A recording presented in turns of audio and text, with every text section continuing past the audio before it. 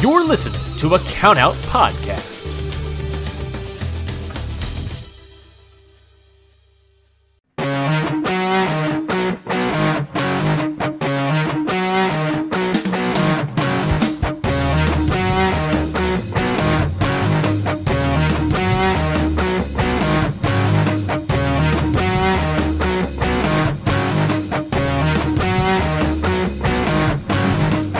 Everybody, and welcome to Ring Post Radio, the only show. That's right. This is the only show ever. Nothing else is a show. We are the only ones. The world on Ring Post Radio, the only show here. The only show happening. This show being recorded live in Hammerstein. Well, that's not true. Well, Not even close to Hammerstein. it could be one day. That'd be weird. What is our midpoint between you and I? And then we'll do a live show there. You're in Atlanta, I'm Boston. There's got to be a website that does there's got to be a website that does figures out the midpoint between two places. All right, I'm gonna look at a map right now. I'm gonna tell you.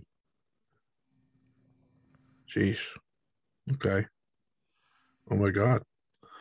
Kind of forget how far places are. Somewhere in Virginia. Meetways.com? Meet in the middle. Okay. What are we doing? I don't know, man. It's a big show, and they'd say big shows, big personality. We got to give off our personality. And my personality is manic, I guess.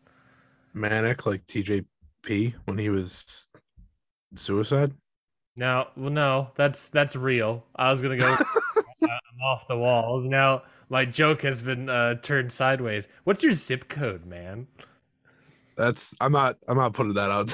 We're live broadcasting. I'm not putting that out to the world. Get hunted down, Ryan. That's fair. I'll just look up Boston, Mass zip code. Yeah, there you go. 2101.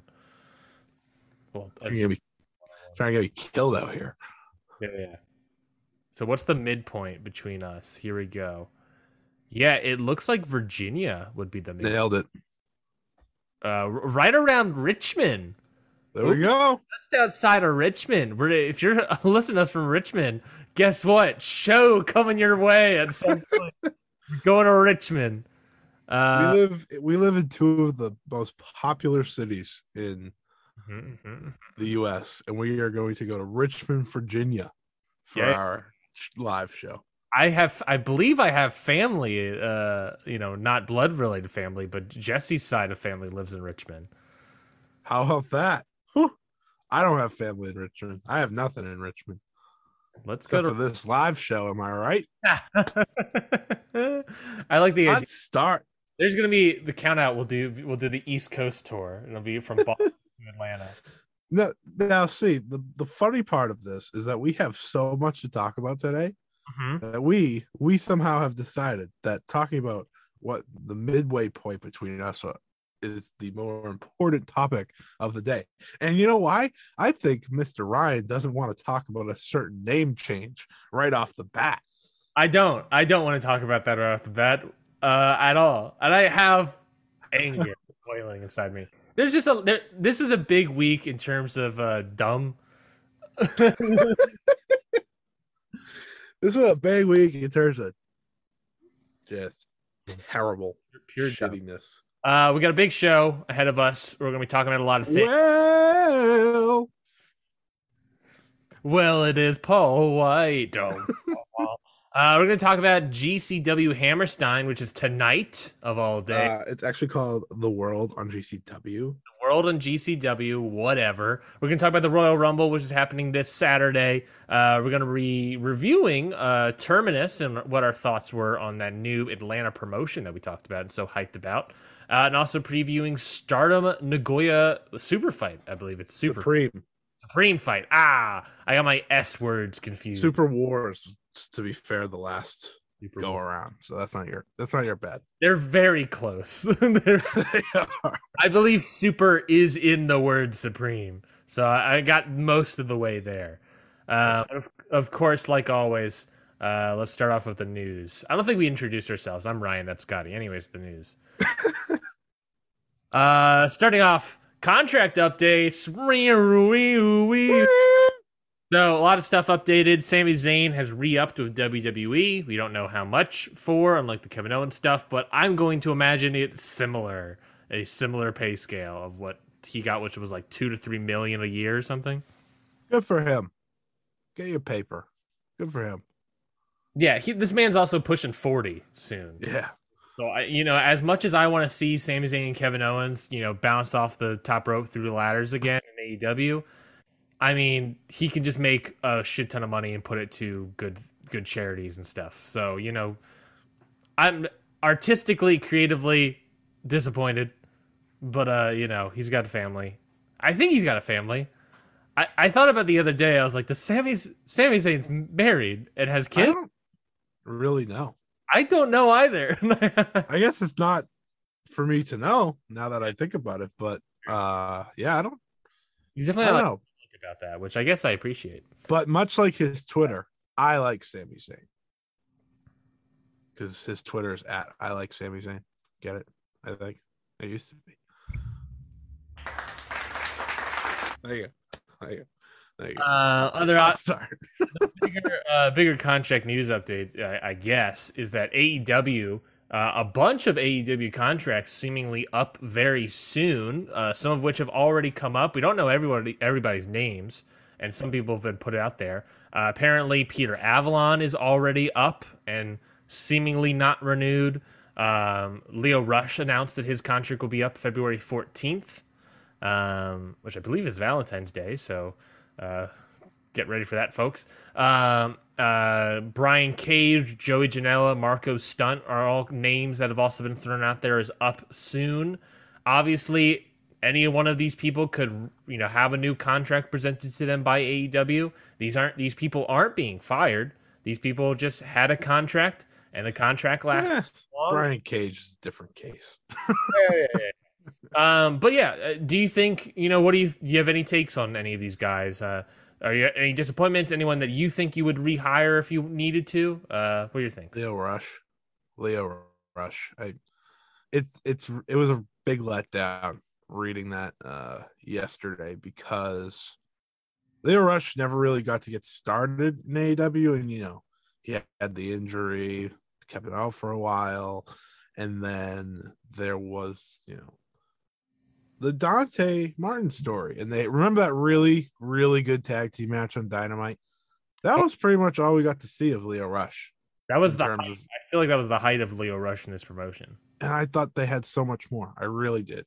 I've seen a lot of people, hope and dream that Leo Rush and Top Flight was going to be this great trios team. I can agree. That would have been awesome. Leo Rush is someone I do call like a full package. He cut a promo, great in the ring. That's really all you're looking for. And it's clear his contract's probably was expiring on this day. But I don't know about you, Ryan. I feel like he was pretty destined to re-sign and continue that story with Team Taz. And now we kind of just see it messed up where Dante Martin's friends with Matt Sydal and Lee Moriarty again. And I don't even know the last time we saw Leo Rush on TV. It was before the Big Swole incident. Yeah, Leo Rush was off TV before any of this sort of went down. So yeah. I don't know if that was, if there was some sort of other thing or thing. And I don't know. I don't see this as Leo Rush being difficult. I mean, people forget that he actually signed the contract. What was it? All Out, I believe that it was, that the Battle Royal when he was the Joker. Right. So he's technically been in this company for a while. Let's see. He's only been in 5 matches in this company. Yeah, so technically he signed in May of 2021 as the Joker of the Casino Battle Royal. And then, that's February, so that's May to Feb. What is that? How many months? May. I'm going to say June. July, August, September, October, November, December, January, February. 9 months. Right. 9-month contract. And he was injured for the majority of it. I think it's just, that is what it is, Yeah. and it's a shame. I think he's can do much better, and also to be fair, maybe Leo Rush did not want to resign. Also possible. Knowing what I know of Tony Khan based on what he likes to do and what he likes to watch and all that jazz, I wouldn't be surprised if he offered a contract and Leo Rush was like, "Nah, I'm okay." Yeah. Like, to be fair, like, I don't, with all the big swole stuff, and I don't know how much that played a part of it. He was one of the first people to be like, you gotta apologize. Yeah, and I don't know how much that has to play into all of this, but I think there's that. But There's certainly an aspect of him being like, I can do something else. I'm gonna go back to I could see him be a pretty solid part of the Ring of Honor revamp. I could see him. That's a good spot. I think he fits everywhere. Like, let me say that first. He fits everywhere. Now, I really am hoping Japan and COVID especially just stops, because I think Leo Rush in the junior heavyweight division in New Japan fits like a glove. He is so different from everyone. His dream match is versus Hiromu, and Hiromu wants the same. Mm-hmm. So that's really what I'm hoping for down the road. We've seen him wrestle Taiji Shimori, which was a really good match on Strong. So that's what I'm hoping for him. I think the Ring of Honor idea, though, is definitely one to watch out for, because he has history there, but they're also seemingly doing this thing where they're not signing people to deals. They're going to kind of bring them in, kind of like GCW does, with, pay per appearance type thing. And I think that fits what Leo Rush is probably going to want to do moving forward. So I'd love to see him, maybe get a match or two. Maybe he wrestles on the Super Card of Honor show. Who knows? But I think he'd fit anywhere. And I wish him the best. Yeah, Brian Cage is someone that's not a huge surprise. Peter Avalon, also not really a huge surprise to me. I mean, at this point. Stunt, also not a huge surprise. Janela, we knew his contract, these all people contracts up. If I were to re-sign anybody, I would re-sign Joey Janela, honestly. I think he serves a good purpose, good aspect to this roster, honestly. I forgot he was on the roster. Yeah, he's basically on Dark. That's all he does. I think. Do you want to pay people just to be on Dark, like full time? Well, they got Jay Lethal.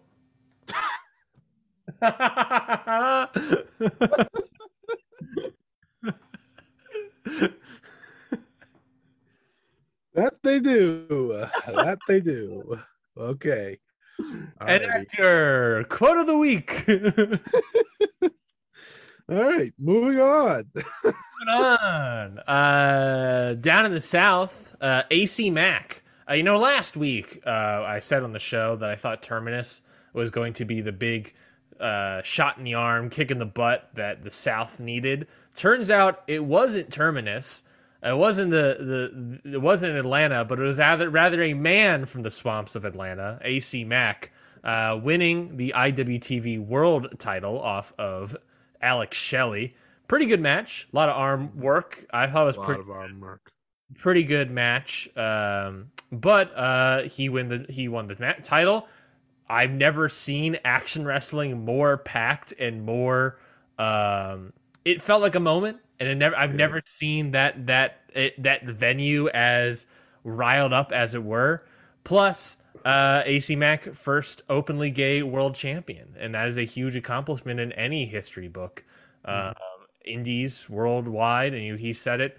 Male world champion. Male world champion. Yes, male world champion. So big, huge moment for AC Mack here. History making moment and huge moment for action wrestling. So very good on them. Applaud them for that. Yeah. Very cool. I have a whole. You have a button.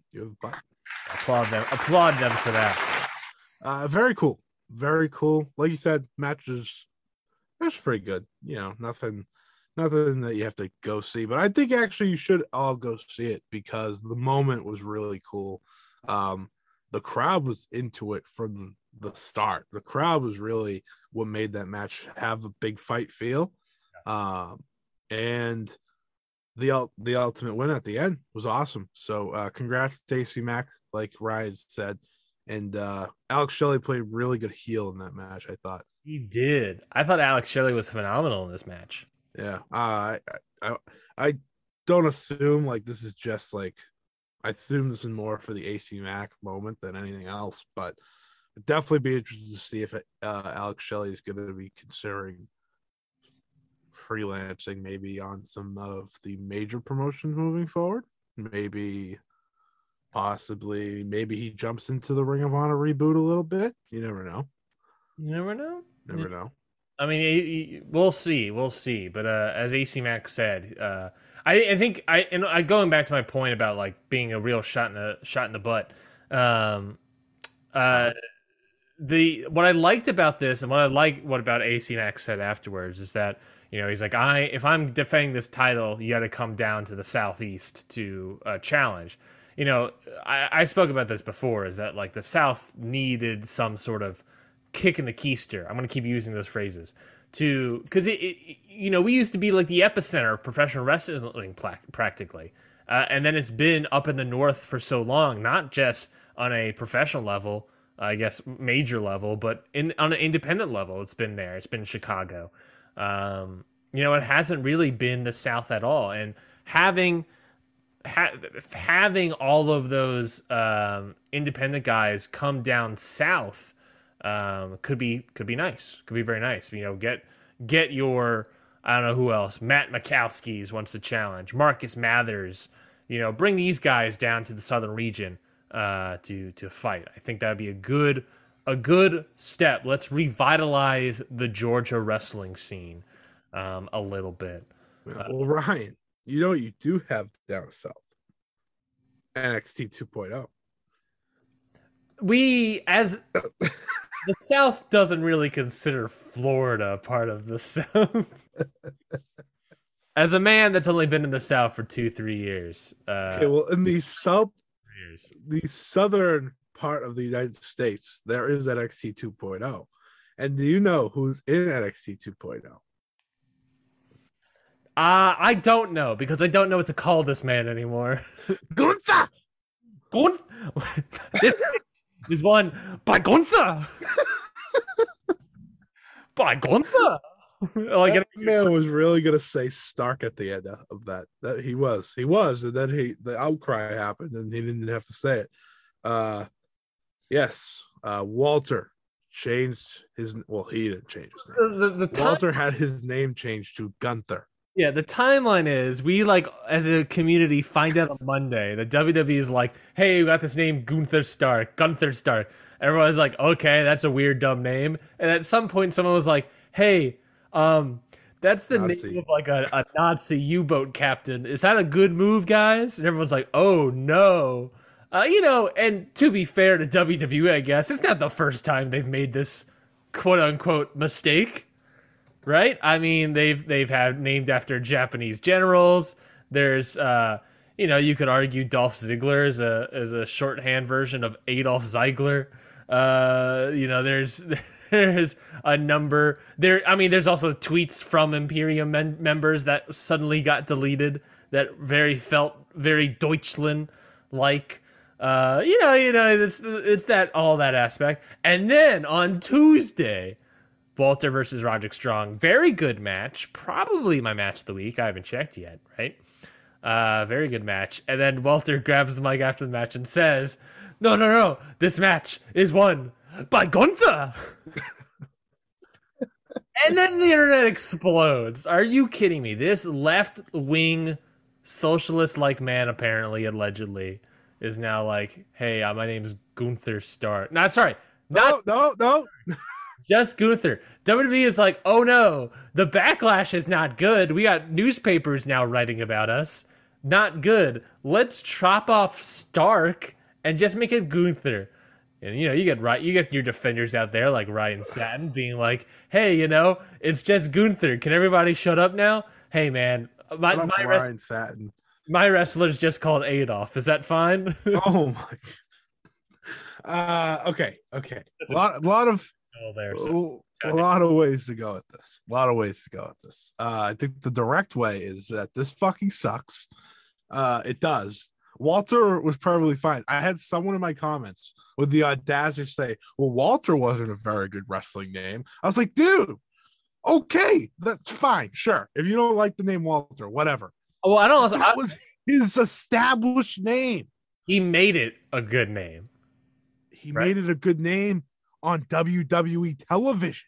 And that's my whole point. Also, you give it the German pronunciation of Walter, and it's much better.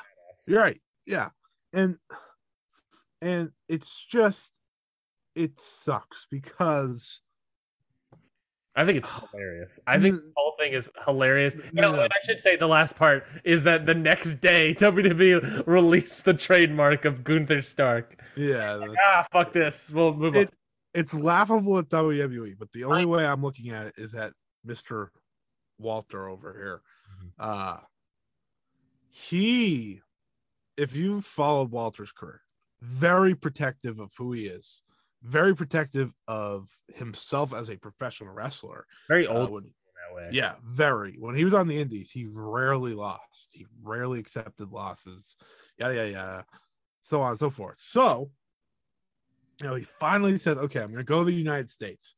And unfortunately for him, NXT ain't what it used to be. Had NXT been black and gold still and had that whole thing, Walter would be just fine. And honestly, if they change his name without the Nazi part, and let's change the name to, like, I don't know, what's Walt Whitman. If it just sucks because you can't have a guy be on your television for 3+ years with this one name that you were okay with, right? At some point for 3 and then you bring him in over to your television. He's probably going to be there for the foreseeable future. Mm-hmm.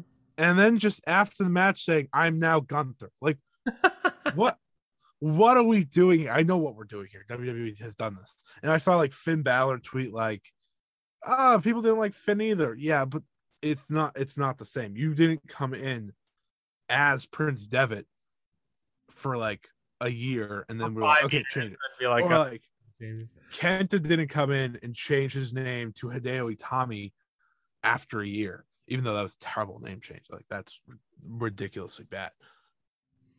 It sucks. It doesn't make sense. And I know you're going to talk about this, but within one show, Walter went from this big, menacing, unbeatable guy to just a guy.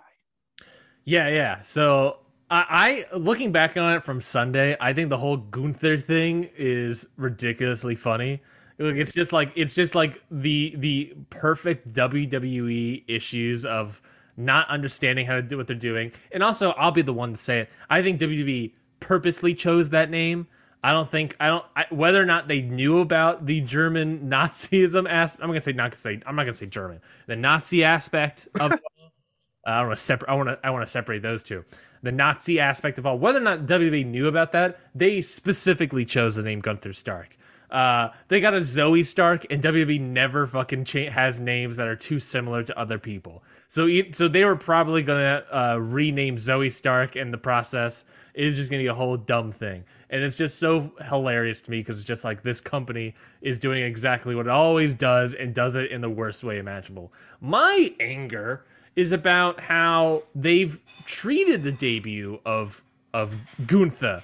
When he was in NXT UK, you got him to debut against like Jack Stars, I think it was, and just destroy a guy for like a couple minutes, and then destroy another guy the next week, and just destroy guys left and right, and do squash matches, build up this man. But then you bring him over to NXT, you put him in a little squash match, which they lose. I'm pretty sure they lost that match. And then I think a week or two later, you have him face Roddy Strong. Very good match. But it's like 50-50, right? Yeah, he lost the trios match. He wasn't pinned, but he lost the trios match at New Year's Evil. Then 2 weeks later has a skit with Malcolm Bivens where he's just like a bully, a locker room bully. Literally, they're in the locker room and he's bullying Malcolm Bivens. And then he have like a 50-50 match with Roderick Strong. This man, Walter, Gunther, whatever you want to call him, is your new Andre, is your new Big Show or whatever. Now he comes to Florida and he becomes a dude. That's it. He's just a big dude. Why is he having 50-50 matches? Sure, yeah, it's Roderick Strong, and we respect him. But he shouldn't be wrestling Roderick Strong in this way in his singles debut. He needs to be wrestling Dante Chen or Andre Chase, right? You know, he needs to be chancing, facing these dudes, not facing Roderick Strong in a 12-minute 50-50 match. Great match, by the way. Still thought it was good. And then you fumble the bag even more by changing his name to Gunther, who is a Nazi.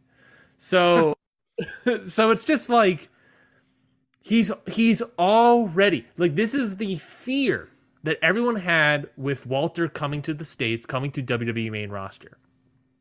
And it's the same thing that we saw what might happen when he was on that Survivor Series team.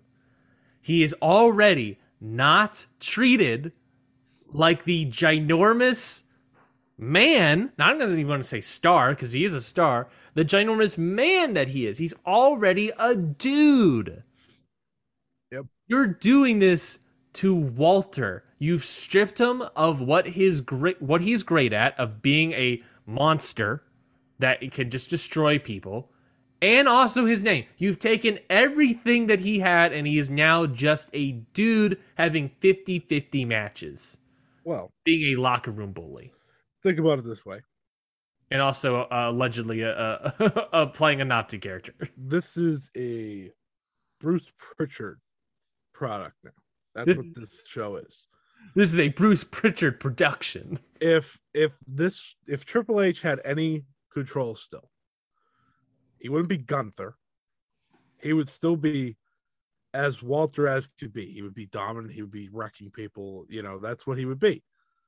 And that all died after that last takeover where Walter lost the title. Pretty much over after that.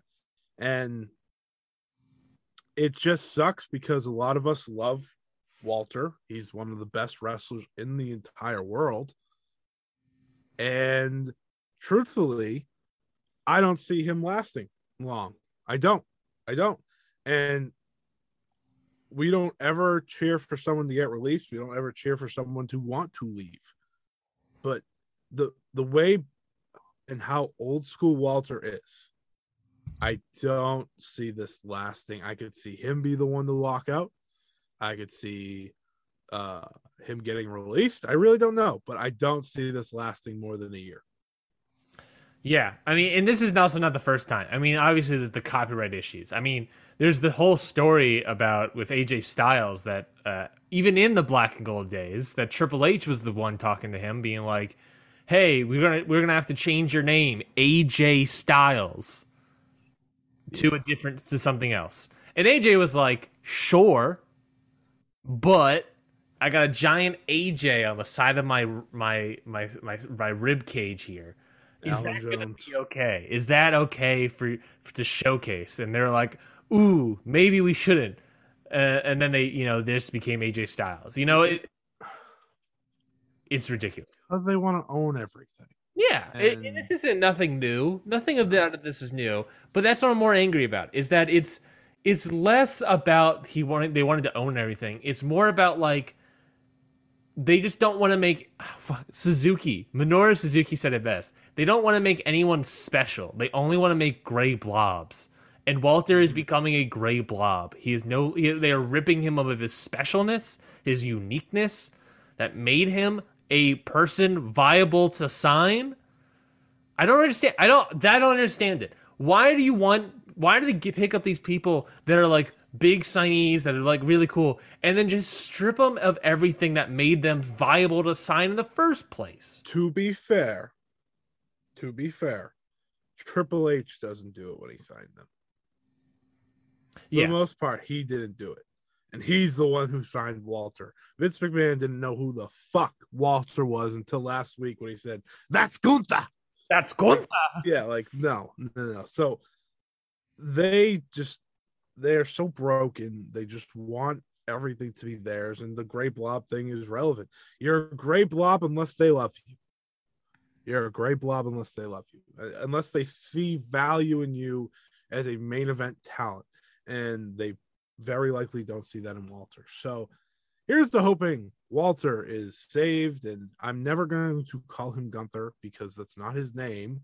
Yeah. It's Walter. I'd rather call him Big Van Walter again than anything else, which is hysterical, by the way. And I'm just hoping the best for Mr. Walter, and hopefully soon enough we won't have to worry. Yeah, hopefully he feels very New Japan and AEW combo. Yeah. What about instead of Big Van Walter, we call him Big Gun Gunther? Moving on. All right. GCW Hammerstein. Oh, I didn't talk about Mustafa Ali as well, but he typical. Well, I guess we should talk about Ali because I did have a point about that, and it's just Mustafa Ali. If you don't know, you probably do if you're watching this or listening to this. Is that he asked for his release and he didn't get it. I just thought it was interesting because I was talking to my girlfriend about the whole Mustafa Ali situation, and she was wondering, they've reverted on their releasing talent idea. All of a sudden, they did not see value and they just released Tony Storm and they were okay with that. But now all of a sudden, Mustafa Ali, they're like, no, we're keeping. You would. That's the weird part of the story is, to me, the bigger news item is, because this happens all the time with WWE of holding people, and they did it for years. But the bigger news item is they've suddenly reverted on releasing people. And give it till April when they make their big next Max Exodus. It's just not fitting for them right now. They'll cut people when the next quarter happens. That's probably when he'll get cut, truthfully. They'll be like, okay, well, he wanted to go, so we'll get rid of him, but we're going to waste 4 months of his career.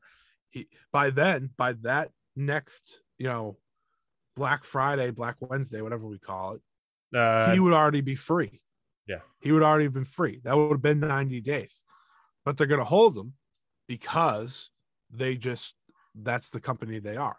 They don't want, because I think in their minds, they see, okay, this guy could probably be a star somewhere, because that's what everyone's tweeting out. Everyone's giving him support. Yeah. They have someone checking that. They have someone seeing that. Mustafa Ali, you put him in any other promotion, he's a star. He does everything right. And they see that, and they're like, well, we don't see him that way. But when he's wicked popular in AEW, like the 90 other people we released, then we'll have a problem. And I think Mustafa Ali, unfortunately, is probably in trouble because he tweeted it out, truthfully. He might be free, done, if he requested and never tweeted anything out. Well, it's possible, it's possible, obviously, that he did request it and he got told no and then did that. I wonder if I would have to look at the timeline of this all, but I did that Tony Khan comment about how they are being more selective about who they pick up. Was that in between the Tony Storm Ali stuff? Yeah. Because I wonder if WWE saw that and was like, our plan of mass releasing people so that they pick up almost everybody. I wonder if they saw that and they're like, oh, that plan is not working because they're purposely being selective. I'm trying to think of why they suddenly reverted. And I wonder if that comment could be part of it, because they have not released anyone since Tony cut a lot of budget.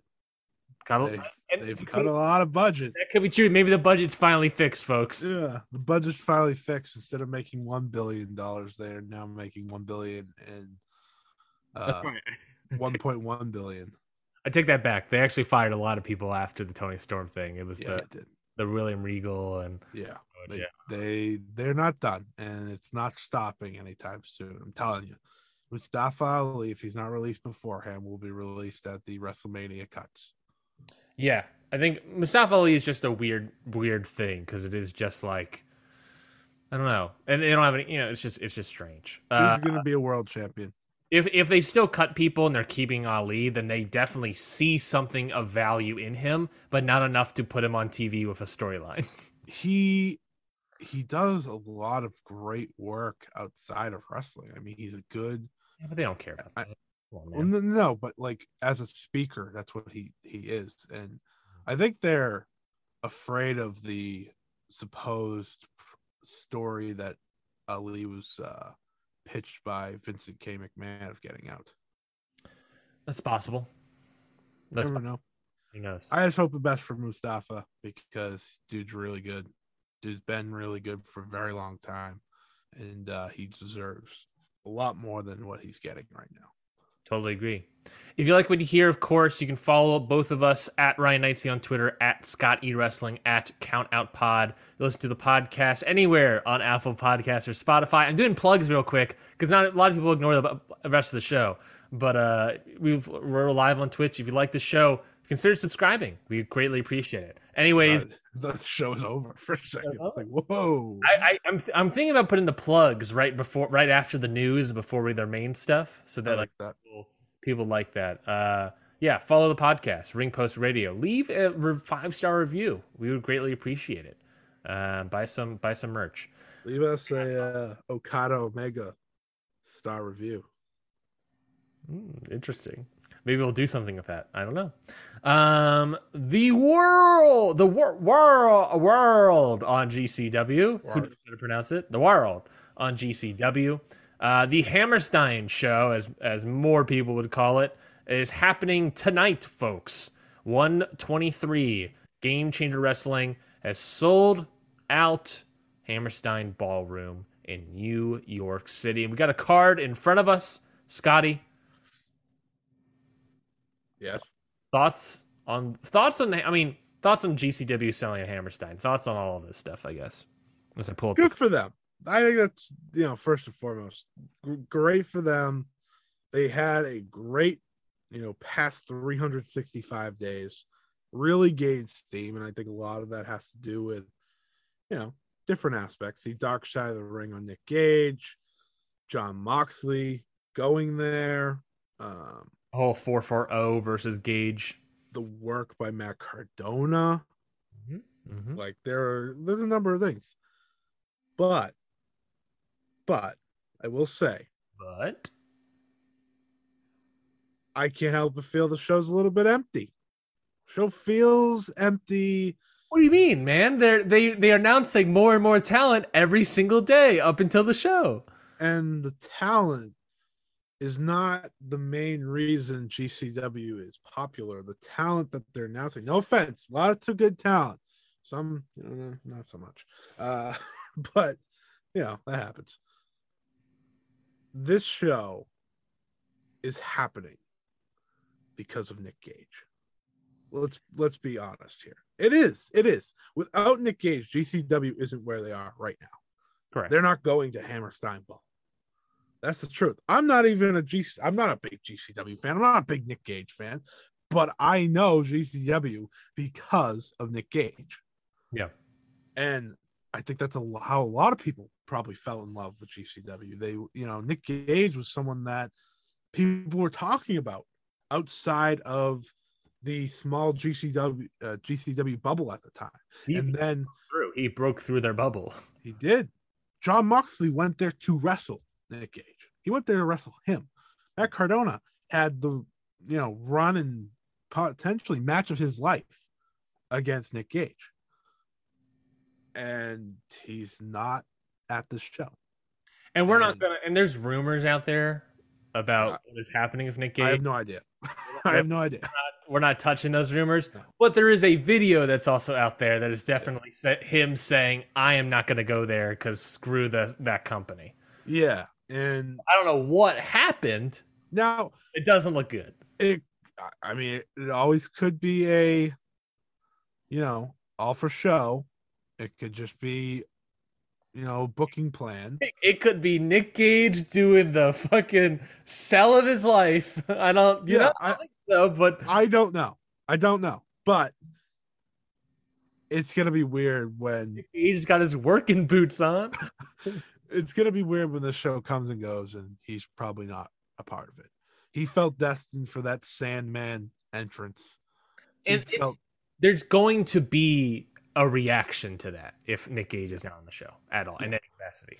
Yeah. And you look at the rest of the card. I mean, you got a main event, Jon Moxley versus Homicide. That's awesome. Great. Should be a great match. But Ryan. Yeah. Are those GCW guys? Nope. No. I wouldn't. No. Not even a lick. No, neither of them are. Ring of Honor, baby. Yeah, exactly.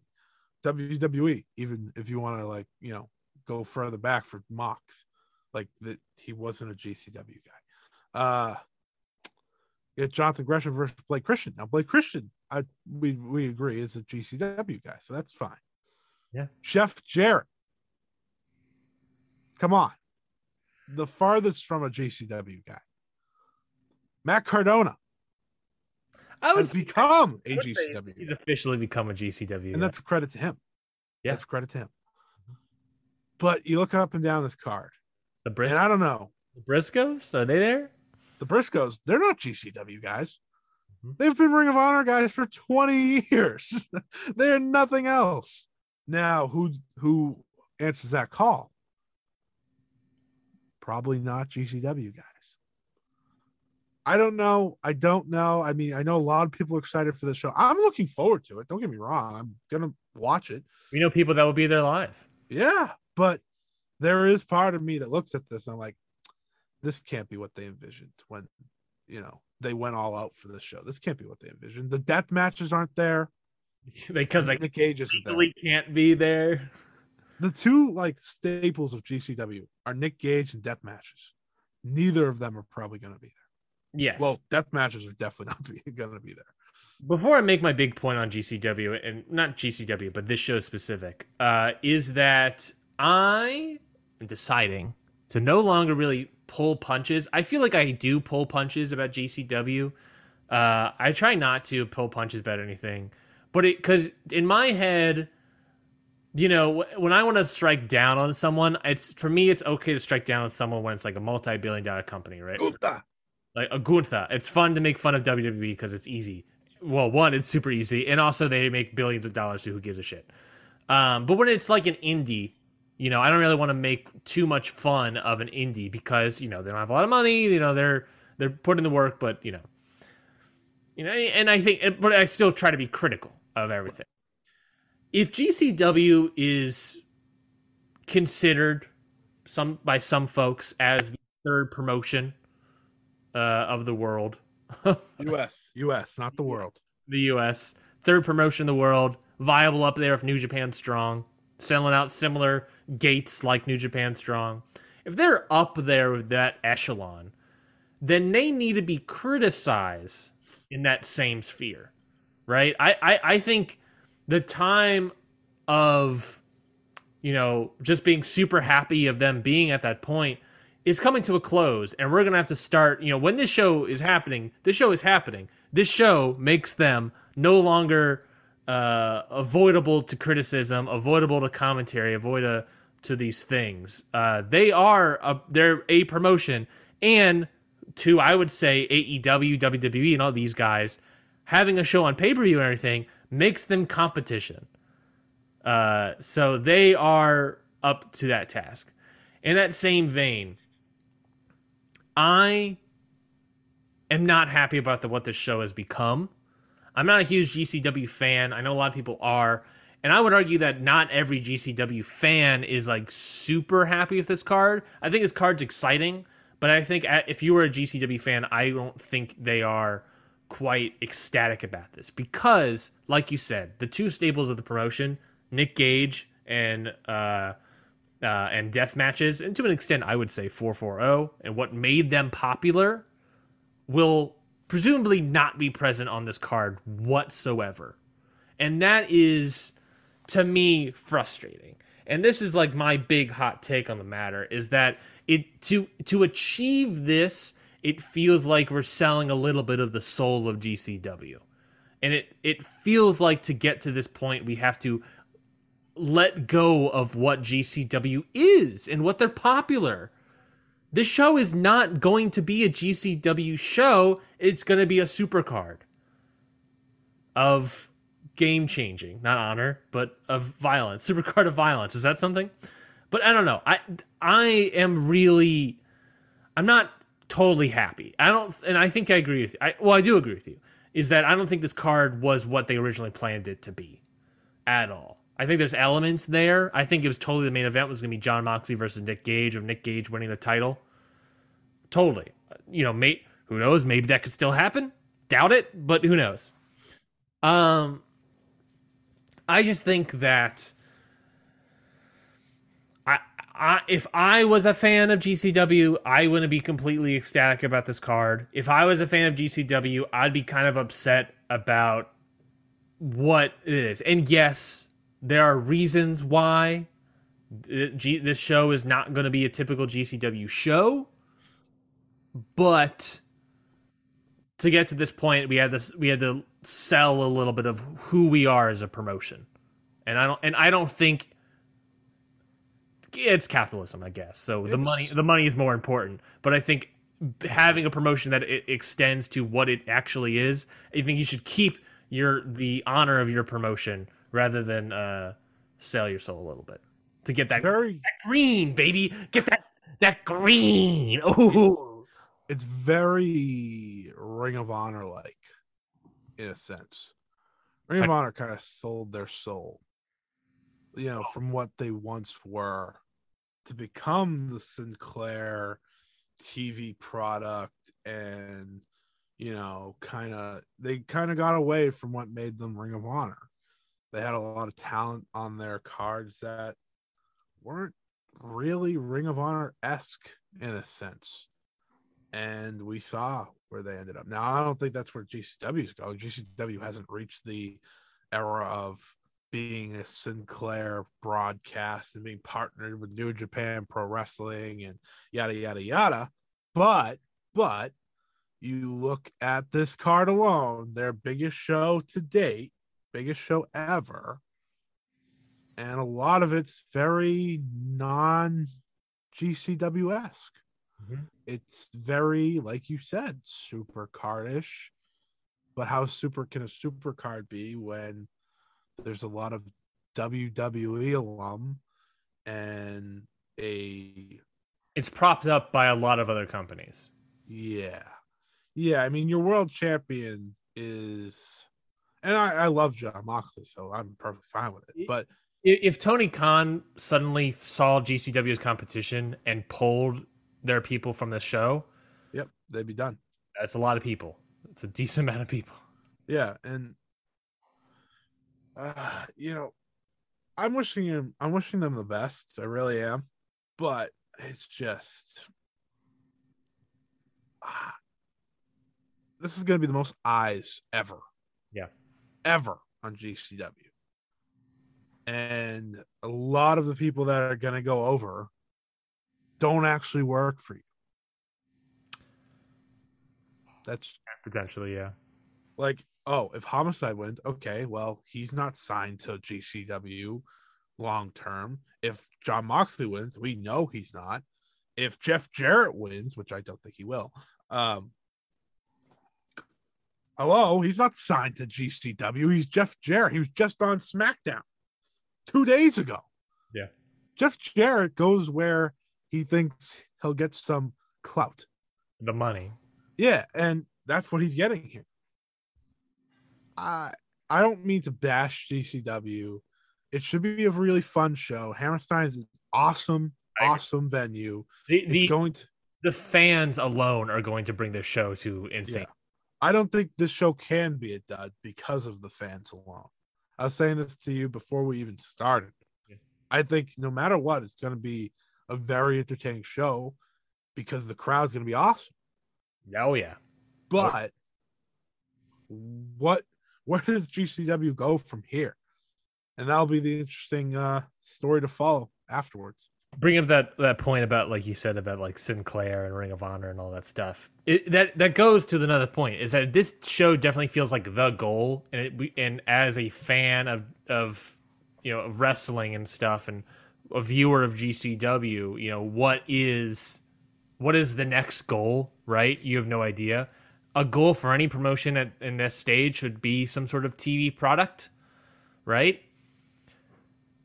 This is a good pilot for a TV product, I would argue. Yeah. But, it's the same thing. If you want to have a TV product, they won't be able to do the death matches at all. What makes Nick Gage cool besides the entrance won't really be able to be on the product. The product to get, and we're seeing it right now in this Hammerstein show, to get to higher heights, GCW will not be able to be the promotion it once was. It'll be forced to change to get to those higher heights, to get to those higher monetary values. And I'm asking the GCW fandom, are you okay with that? Are you okay with that journey? Because it's going to happen. Look at ECW. Look at where it landed. Look at how it ended. I'm not saying it's the same situation, but I'm just saying it's a similar idea, not as deathmatchy as GCW, but it's a similar idea back in the day, and look where it ended up. The more and more money it got, the less and less it became what it is. The more and more GCW money is going to go after, the less and less it become. And I'm nervous about that. But let's get to the show. There's a pre-show obviously on this. It's probably going to be on YouTube, I'm guessing. 6-way scramble match. Grim Reaper, Alex Zane, Dante Leon, Nick Wayne, Jack Cartwheel, and Noah's own Ninja Mac. Good high-flying action. I don't really have any big takes. And then, of course, the pre-show Battle Royal, which has however many people. They're announced a butt ton of people. So I imagine any and all of them are probably going to be in this. I think this pre-show Battle Royal is going to have like clusterfucky vibes. Very WrestleMania-esque, huh? Yeah, very, very WrestleMania-esque. I think this Battle Royal is going to have clusterfucky vibes, but they just can't call it that, which I think also goes to my point. But let's start off with the main card, which is the Grab the Brass Ring ladder match. PCO, Impact's PCO, Alex Colon, Tony Deppen, not really Ring of Honor's Tony Deppen, AEW at the moment, Lio Rush, suit-wearing Jimmy Lloyd, and formerly MLW Jordan Oliver are all in a Revolution-esque Grab the Brass Sonic Ring ladder match. Oh, you want me to pick someone to win? What do you... No, you don't have to pick anybody, but you got thoughts? No. I think this should be a good match. I mean, ladder matches are awesome. Yeah. I think there's enough exciting ideas in here that it could be pretty good. Yeah, it should be interesting. I mean, Lio Rush in a ladder match is pretty cool. We know Alex Colon could be pretty crazy. And this is the closest he's going to get to his usual style. So I guess we should enjoy that, right? Yeah. It should be crazy. It should be really entertaining. It's a perfect match to open the show, the traditional card, because you want to have Hammerstein as hot as possible. Kick it off with a ladder match. Boom, bam. Very entertaining. I think it's a good call. Do we know what the brass gold ring, whatever it is, brass ring? Do we know what it is? It just a ring? Like, not an idea. No idea. Do you have any idea? Like, is it a title match down the line? I think it's a title match. I think it is as well, but I haven't seen anyone mention it. The one match that I was really looking forward to on this card is not happening anymore, and it sucks. What match was that? AJ Gray versus Eddie Kingston. Oh, yeah. That would have been that was like the one thing I was amped for. Eddie Kingston and the Hammerstein. Fuck yeah. I wouldn't be surprised if the winner of this ladder match is going to be either Jordan Oliver or Jimmy Lloyd, and I think it's going to be Jordan Oliver. Ooh. I also had this thought the other day about like Kevin Gill on commentary talks a lot about Tony Deppen being like the gatekeeper. I was like, man, for a gatekeeper, he loses a lot. Like he's already a pretty shitty gatekeeper. He Like, beat Speedball. what was the last match I that don't even think that was that show.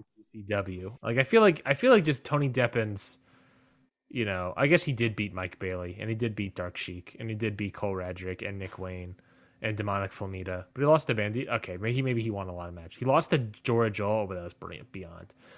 Anyways, next up there was the singles match: Ruby Soho versus Allie Katch. Soho coming in from AEW again to face Allie Katch. Now, I'm not going to be too overly critical about it, but I don't think Allie Katch is that great. I think she's certainly gotten better, but it's not like she's not going to be in Stardom any day. We just put that into the universe. But also my concern about this match is something that we've talked about with Ruby Soho, is that she is not much of a ring general. We saw it with the Ruby Soho Jade Cargill match. I don't think Ruby Soho is that much of a ring general, which is another point I have about AEW's women's divisions, that they need more ring generals. So I am concerned. I think Ruby Soho is a good pickup sort of situation, but I'm concerned because I don't think Ruby Soho is someone that can make this match great or maybe even good, and I'm concerned about it. Yeah, see, it's not, to me, she's not the problem, though. Ruby Soho is not the problem. No. I'm going to be honest. I don't think Allie Katch is good. I don't. That's fair. I don't think she's very good. Why is that? What about her? I mean, I watch a lot of wrestling. I'm not trying to be like elitist wrestling or spreadsheet guy. And she's very likable. I understand why people like her. But I watch a lot of women's wrestling specifically. I watch Stardom, every single show they have. And I don't connect to Allie Katch. Allie Cat. Which one is she now? Is she Catch now? Catch, yeah. Yeah. I don't connect to it. And that's fine. I understand why people do. That's perfectly fine. But I don't imagine this match being very good. Maybe I'm wrong. Maybe they wrestle up to the stakes. They wrestle up to the feeling of the show. She is a GCW original. This is a big moment for her. If she's going to have the best match of her career, it should be this show. Am I wrong? No. I got distracted because no, it's fine. Jessie, my girlfriend, just brought in a lovely plate of scrambled eggs. Nice. So. Nice. But am I wrong, though? Like, if this is going to be the best match of her career, I wouldn't be shocked. Not because she's wrestling Ruby Soho. Biggest match of her career, certainly. Yeah. So, I don't know. I am someone that's willing to watch and see. Yeah. Maybe she proves me wrong. You got to be good, though, in this spot. This is the sort of spot, you got to be good in here. This is make or break. This is make or break, Allie. This is make or break. You got to be good in here. You got to be really, really good. You got to show me something. And the reason I bring up the Soho aspect is because Soho is going to be her dance partner in this match, and I'm concerned about it because of what I've seen from Soho previously with less experienced wrestlers. I'm concerned. Singles match: Matt Cardona with Chelsea Green, his wife, versus Joey Janela. They did a little that Macho Man Ric Flair feud stuff, and it got resolved because the photos were photoshopped, and then now we still have even remotely photoshopped, but okay. they just held the pose and then changed the person. But the photos were photoshopped, kayfabed photoshopped, and that issue got resolved, but we still have the match. Joey Janela, Mark Cardona. I don't know. Should be fun. I'm not a big Joey Janela fan, but I can recognize that he is especially good in his GCW appearances. Like, this is where he often has his best matches. And, we've been praising Matt Cardona a lot on this show and what he's done in GCW. So I'm happy he got a spot. Happy Janela got a spot. Would have been nice if they could have done like more stipulation than a straight up singles match, because my interest in a straight up singles match between these two is not as high. I guess But to be fair though for GCW is that they always advertise things as singles matches, but more than likely they're just no DQ matches. The ref rule thing is very lenient to say that. Yeah, it should be fine. Yeah, I think because the AJ Gray Eddie Kingston match is now on this show, I think this match has potential to be one of the best matches on the card. Mm-hmm.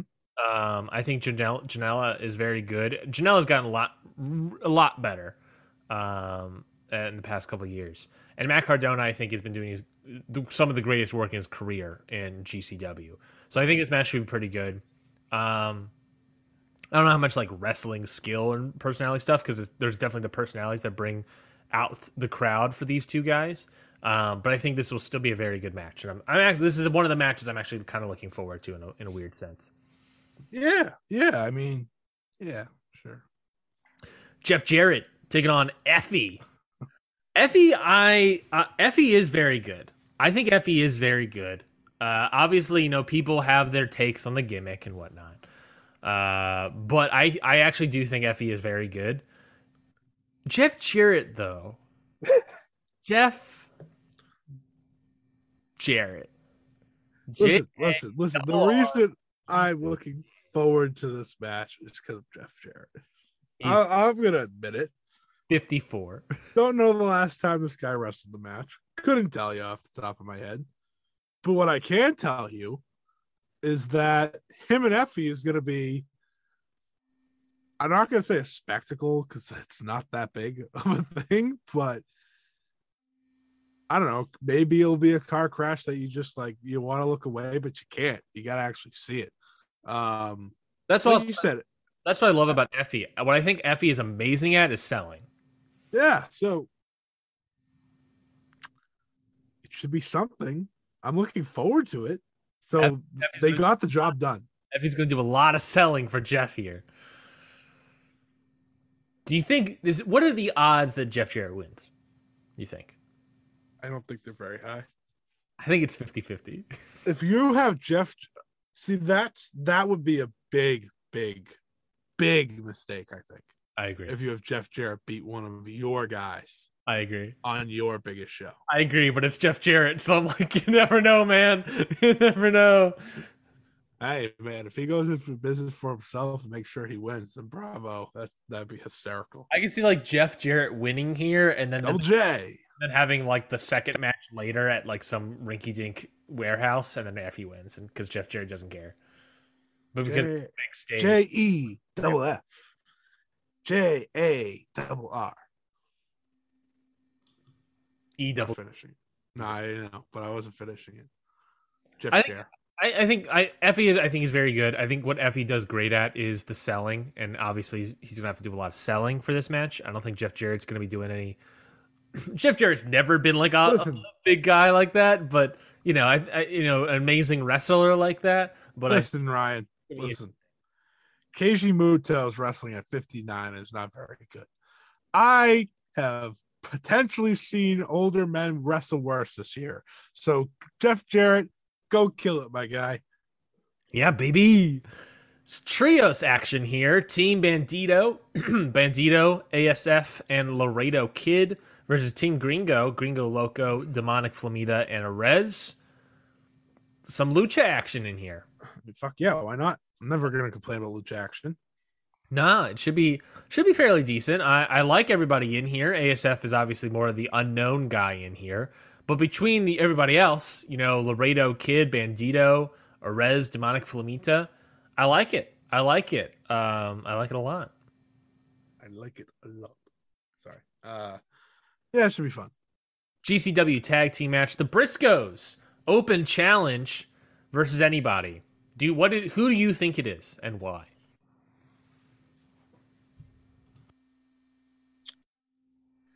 Seen people say the Revival or FTR, whatever the fuck they're called. I don't think Tony Khan would just let that happen away from AEW television. He 100% knows what agree. he knows what he's doing. There's a reason he got Jon Moxley on Rampage in a wrestling match before this show. Yeah. He wasn't going to let Jon Moxley's first match back be on a different promotion. And he's not going to let his tag team wrestle the most famous, or second most famous, maybe next to the Young Bucks, tag team of Ring of Honor's history on a show that isn't his. That are also available that he could just do himself. Yeah. So no, it's not FTR. That was my biggest thing coming into this. It's not FTR.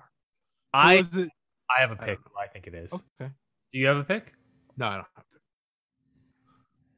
I think this is going to be. I would put all of my money on this. If you were a betting man. If I was a betting man, it's not going to be FTR. If not going to be Room Temp. Too Cold Scorpions. I don't even know who that is. Too Cold Scorpions. Yeah. Too hotty. I think this is none other than the legendary Ricky Morton and Robert Gibson. That sounds fair. I think this is Rock and Roll Express. I think they are on their tour, the tour of finishing out. Ricky Morton is announced for the show, right?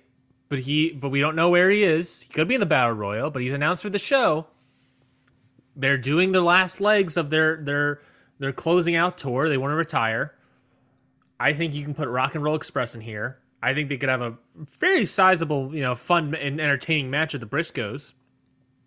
I think Rock and Roll Express could win. And then face, some of the guys and then put over another team. I think that's something they would do. I think it's something GCW would love to have. And I think it makes the most sense. Yeah, it's not FTR, but it's pretty damn close now, isn't it? It's not that close. FTR is very different than. My only other thought is if they can get ECW guys. If they get ECW guys in, who do you want it to be? Who's available that you can get in here? I mean, isn't every ECW guy available? I don't think many of them are getting paid nowadays. I don't know who. I'm just kind of thinking out loud. Maybe we'll get more of WWE ECW people instead. You get the real ECW people. You can get Rhino and Jerry RVD. Lynn? Jerry Lynn. Oh, RVD. Oh, why is Rob Van Dam not in GCW? Why is Rob Van Dam not wrestling? That's also creepy. Well, he's doing a lot of. He's got weed companies and all that stuff, and concussions and all that stuff. But Rhino and RVD is very interesting. Jerry Lynn, he's available. Do Jerry Lynn and X-Pac, the Hall of Fame team? I could see. I think X-Pac, Sean Waltman wants to wrestle, and I think he's going to be in the Royal Rumble. So I think it's possible. I think if there's ever gonna be a title change, it's gonna be in this tag team match. I don't think any of those big surprise ones like ECW guys or Hall of Fame guys is gonna be like winners. So that's why I think let's get someone that is still fairly active, but it could be a cool surprise. Sure. Now, do you think that Rock and Roll Express would be a letdown? Yeah. Well, I don't know. They're legends. They're legitimate legends. So would they really be a letdown? No, but I think a lot of people are getting their hopes up for elsewhere. And this is the problem you put against yourself when you do the mystery opponent open challenge thing. It can be very hit or miss. Yeah. We'll see. Ring of Honor World Title match. Jonathan Gresham defending the title in Pure Rules, I imagine, against the likes of Blake Christian. We're going to get to Pure Rules in a few minutes. We're going to get to Pure Rules big time. But, I don't know. This should be solid. I think Blake Christian had a phenomenal 2019, 2020. You're going to start saying he had a phenomenal match. Let's pump the brakes there. Phenomenal is like 5-star. Blake Christian had a phenomenal 2020. and then he went to WWE for 2021, and that was that. Now he's back. Dates Cora Jade. That was his character in I think that legit all was who he was. Yeah. And also, like, there were a couple, and then now they aren't, I guess. in NXT canon, like, he just never. Yeah, in NXT canon, they're not. In real life, Yeah. I think this match could be a proper return for Blake Christian, like in terms of the GCW audience. He's got to get back into it, and I think this is a match that can help him get back into it. Yeah, I mean, it's probably not going to be better than the match I saw Gresham have with Steve Macklin this week on Impact. I thought that was pretty good for Pure Rules matches that I am slowly falling out on. But I don't know. It could be pretty good. And again, atmosphere is going to do a lot of good for this. Well, you say that, but it's a Pure Rules match, and a match. This is They might boo it. They might. This is GCW. Well, it's not ECW though. Yeah, but this promotion lacks rules, and having a match that's suddenly full of rules. I don't think this match is proper. Like, cage match listed as the semi-main. It's going to be like middle of the card. Yeah. But it's I haven't seen any of his other Ring of Honor Pure Rules World Title matches yet, Jonathan Gresham, in GCW. But I have no idea what the crowd reaction is. I do recall actually. Ashley and Amanda from How Do You Talk to Your Friend About Wrestling podcast. They went to the LA GCW show where it was AJ Gray versus Gresham, and they said the crowd was like against the match and even booed it at points. And I believe Amanda said, "This match is great. Why is everyone reacting like this?" And they got super mad at the crowd. So I'm worried that it might be a similar situation. It's bold. It is bold. I will say that. Your main event is going to be GCW World title match. Jon Moxley defending the title versus challenger Homicide. Homicide making the return to Hammerstein after working a Ring of Honor many moons ago. I think we kind of said what we needed to say about this main event and how we feel about this. It definitely does not feel like a GCW main event. For great main event. Good, solid main event for obvious reasons. It's cold. If I was GCW, maybe I would have gotten Moxley not at Northeast Wrestling, but maybe made him do some sort of thing with Homicide at the Hall of Fame. I don't know. That's a shitty idea because you don't want to do that at a Hall of Fame ceremony like that. But yeah, I don't know. It's just a cold match that just doesn't really feel like GCW too much, but the crowd's gonna love it. It's gonna be, I think it's gonna be a solid match. I don't think it's gonna be the best match of the card, quite honestly. Here's my take. What do you think is gonna be the best match on the card? Because I could not tell you. I do think Cardona and Janela have a good possible chance, outside chance. I think Moxley Homicide. I think Homicide's winning. I think Homicide's winning this title. Going off and doing Homicide things with it. Sure. And yeah, I think that's GCW, the world on GCW. I think Jon Moxley's gonna have a really great entrance. That's probably what I'm looking forward to most on the show. Yeah, if anyone's gonna have the, quote unquote Sandman like Hammerstein entrance, it'll probably be Jon Moxley. Yeah, going through the crowd's going nuts. Should be awesome. The show should be interesting. We'll be reviewing it next week. That is true. That is all true. We'll be reviewing the show next week. See how it is, folks. We'll see how. Tough show for the non-GCW crew of me and you to preview. I'm not like super anti-GCW. I'm not anti. It's just this show specifically that I'm like, I don't know. Yeah. I'm not sure, guys. But if you're excited about it, obviously treasure that excitement, because I guess we'll find out how it is. WWE this Saturday, can you believe it already, is having the Royal Rumble match. All right, I gotta say it. Royal Rumble, always gonna be my favorite pay-per-view of the year. Yeah. Honestly, this is it's a match style, but it's a show that I know people that don't watch wrestling anymore watch. Yeah. They watch the Royal Rumble. And it's because of that surprise factor. It's because of that excitement as 10, 9, 8, there's an excitement there. And then usually at the end, it's always pretty cool. And the reason I'm so excited for this year, WWE has fucking a lot of terrible things going for them. They're just, what? Bad promotion. Yeah. But this is the first Royal Rumble since 2020 with a crowd. They didn't have a crowd last year.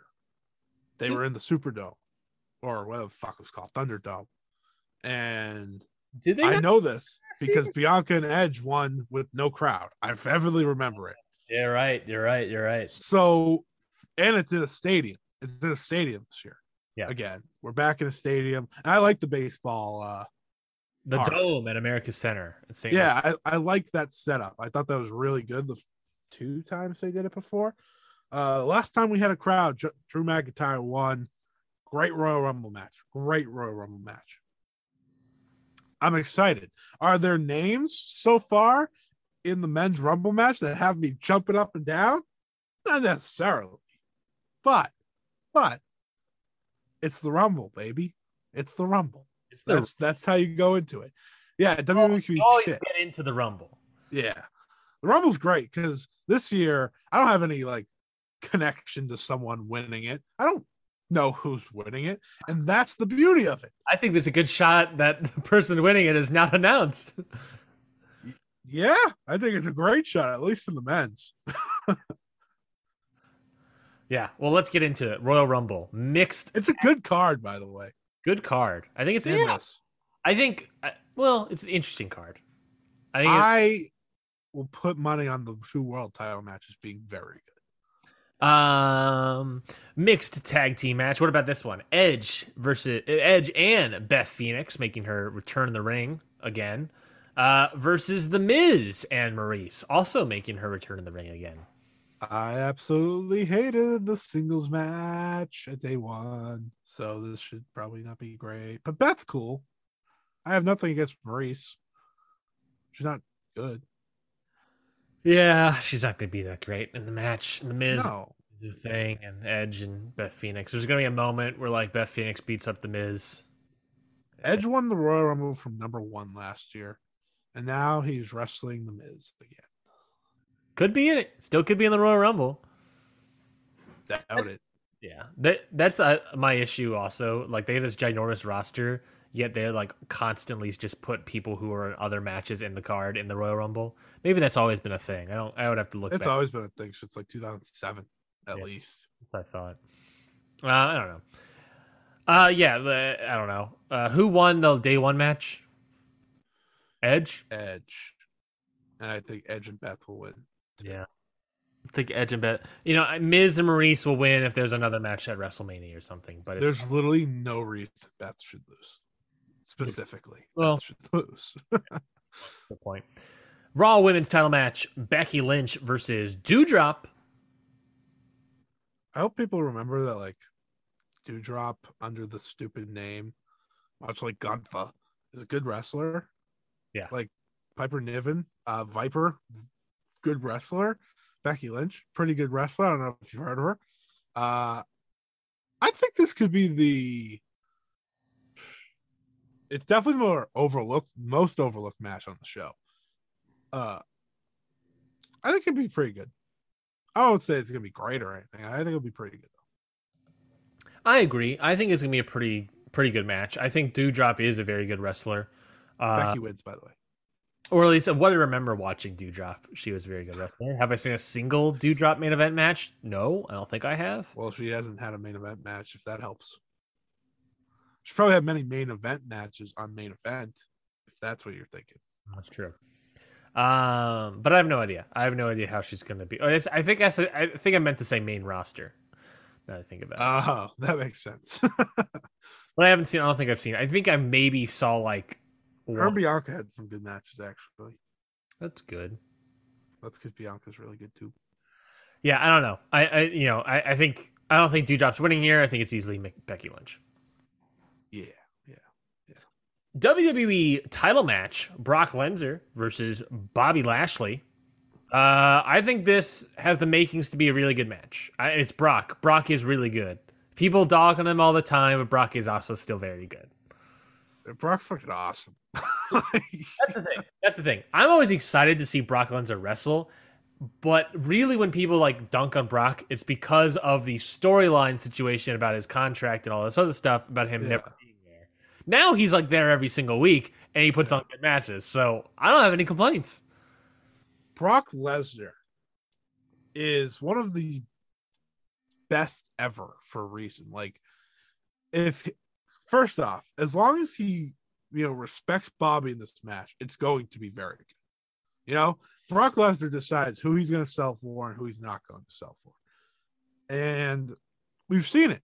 Him versus AJ Styles, great match. Him versus Bryan Danielson, Daniel Bryan, whatever the fuck you want to call him, great match.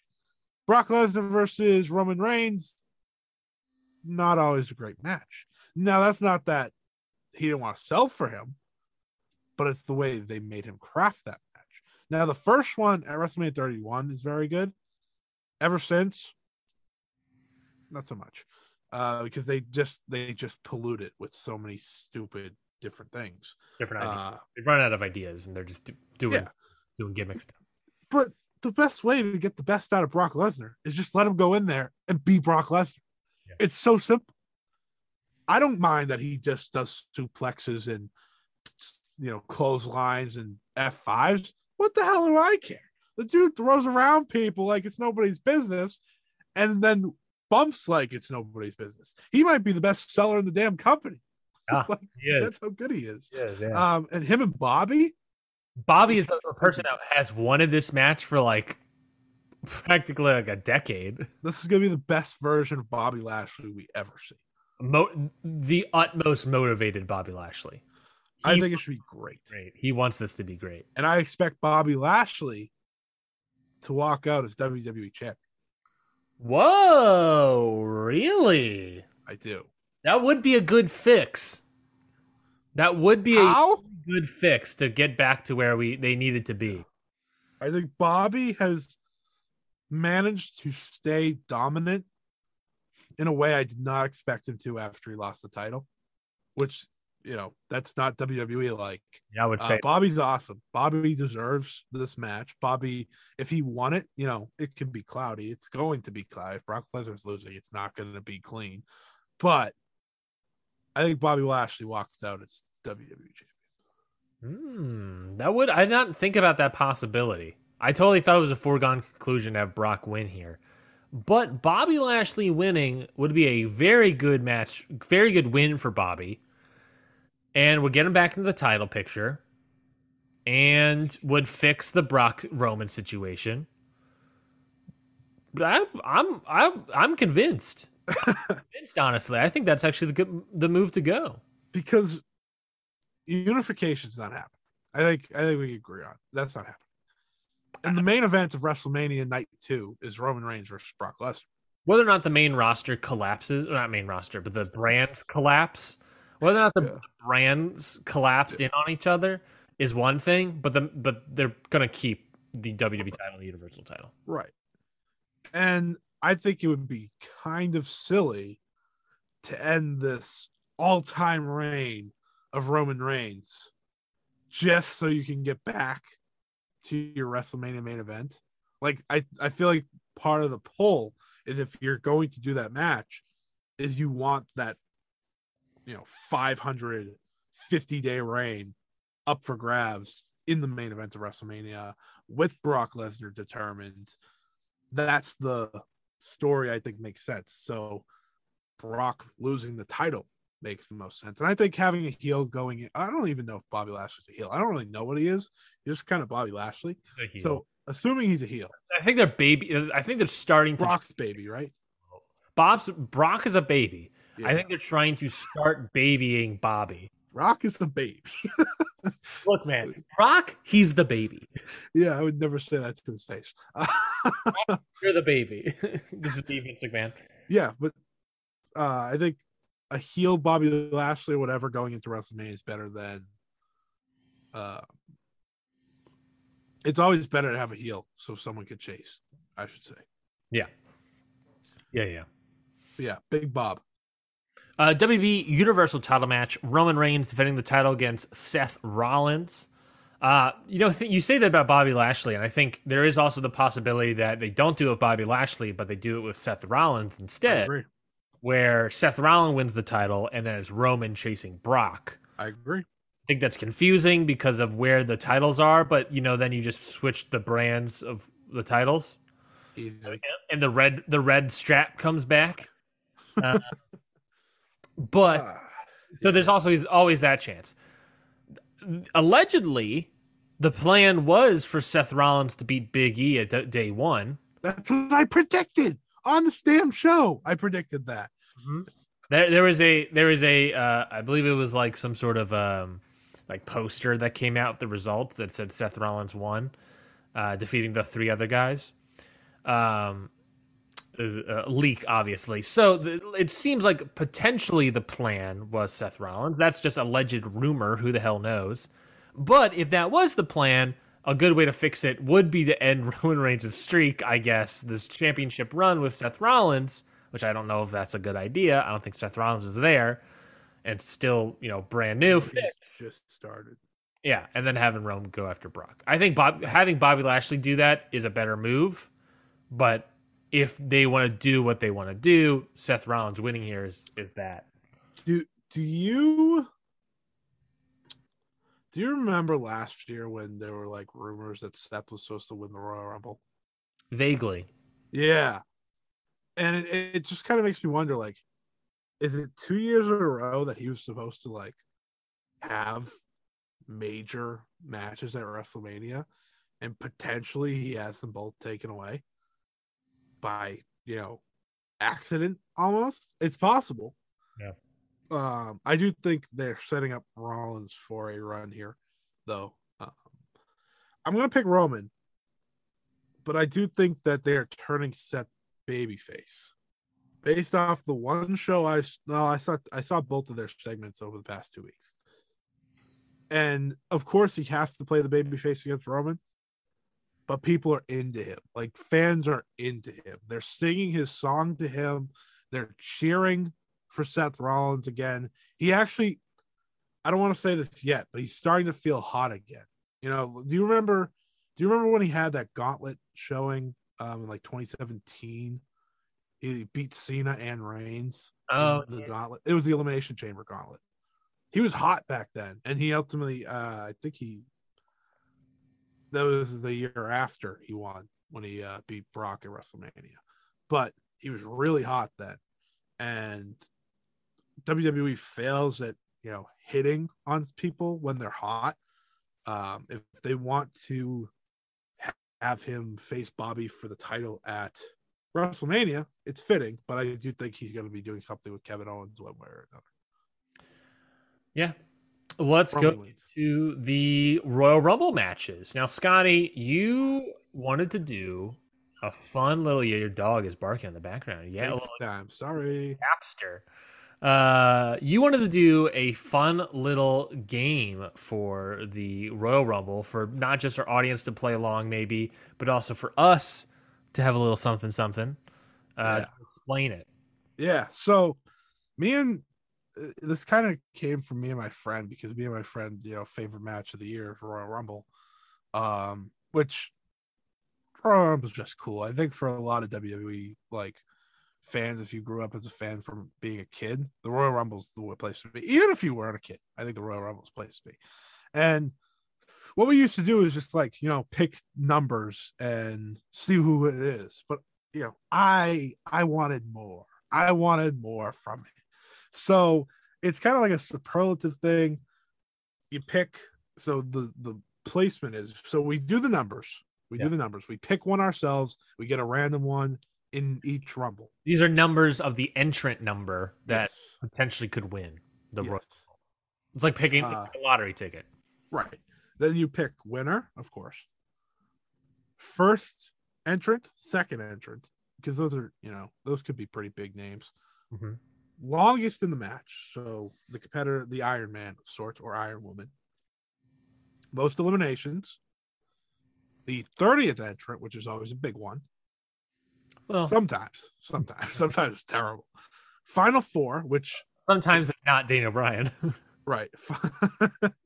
Yeah, then poor Rey Mysterio gets booed out of the building. Final four, and of course, like I said, numbers. So it's really fun.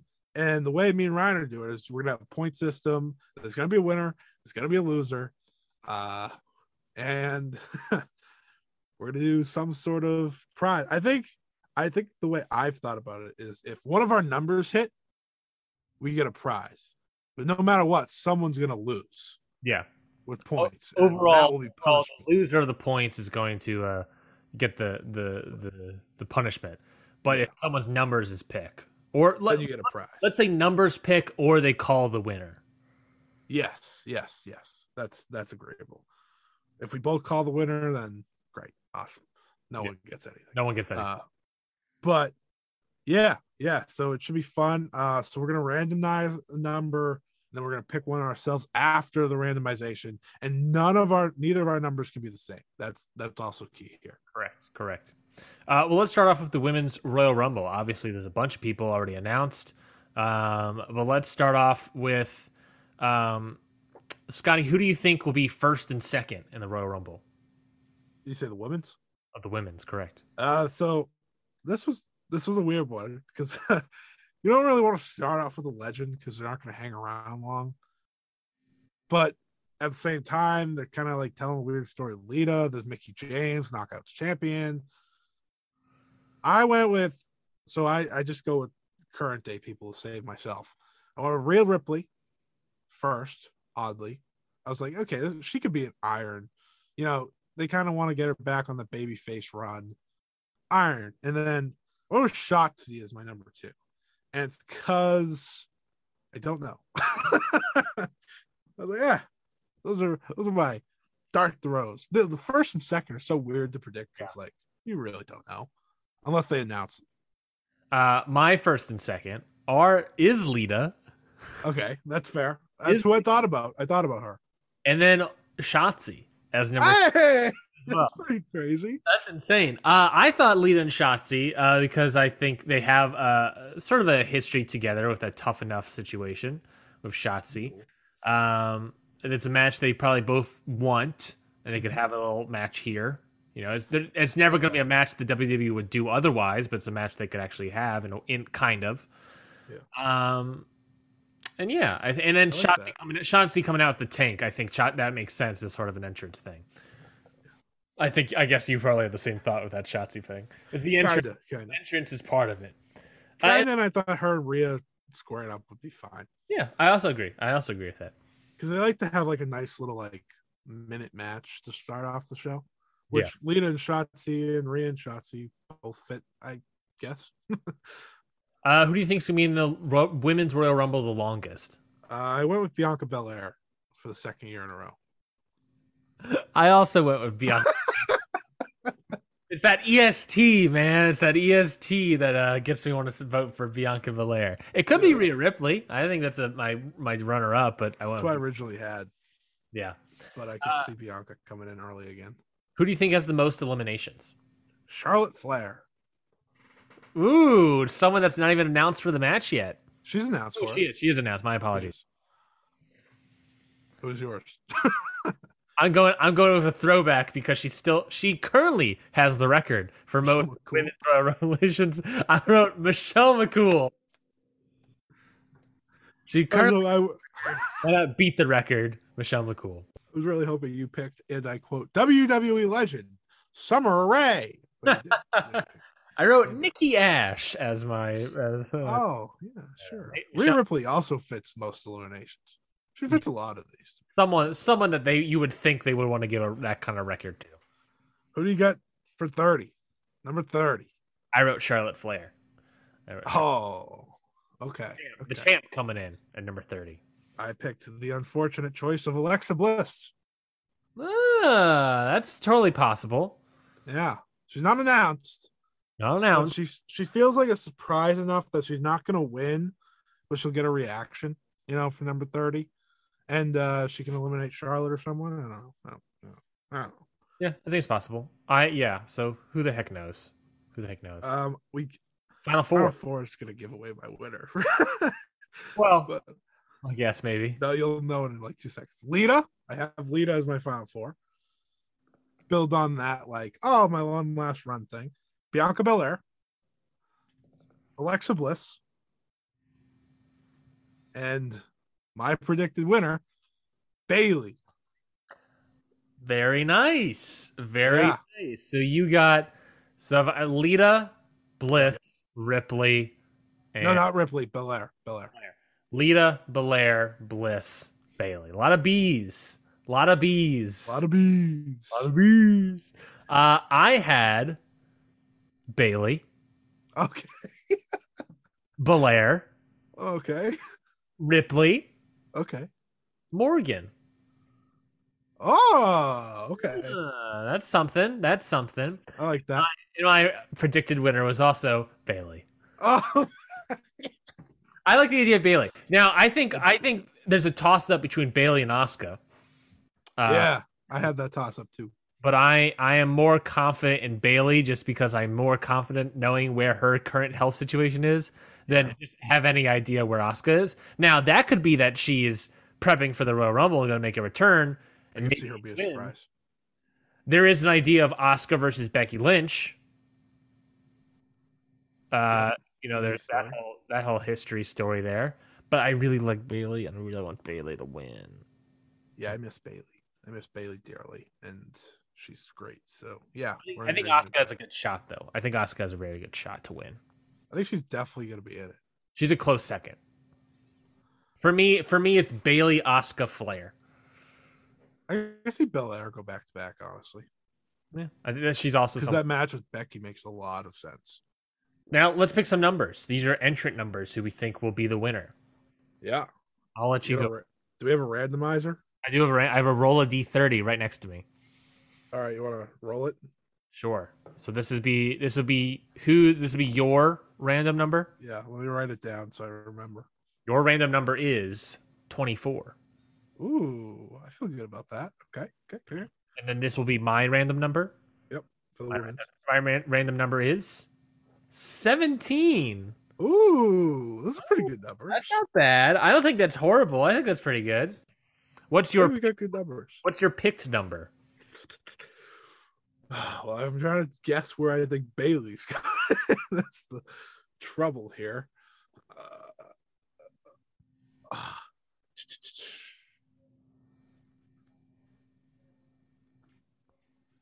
26.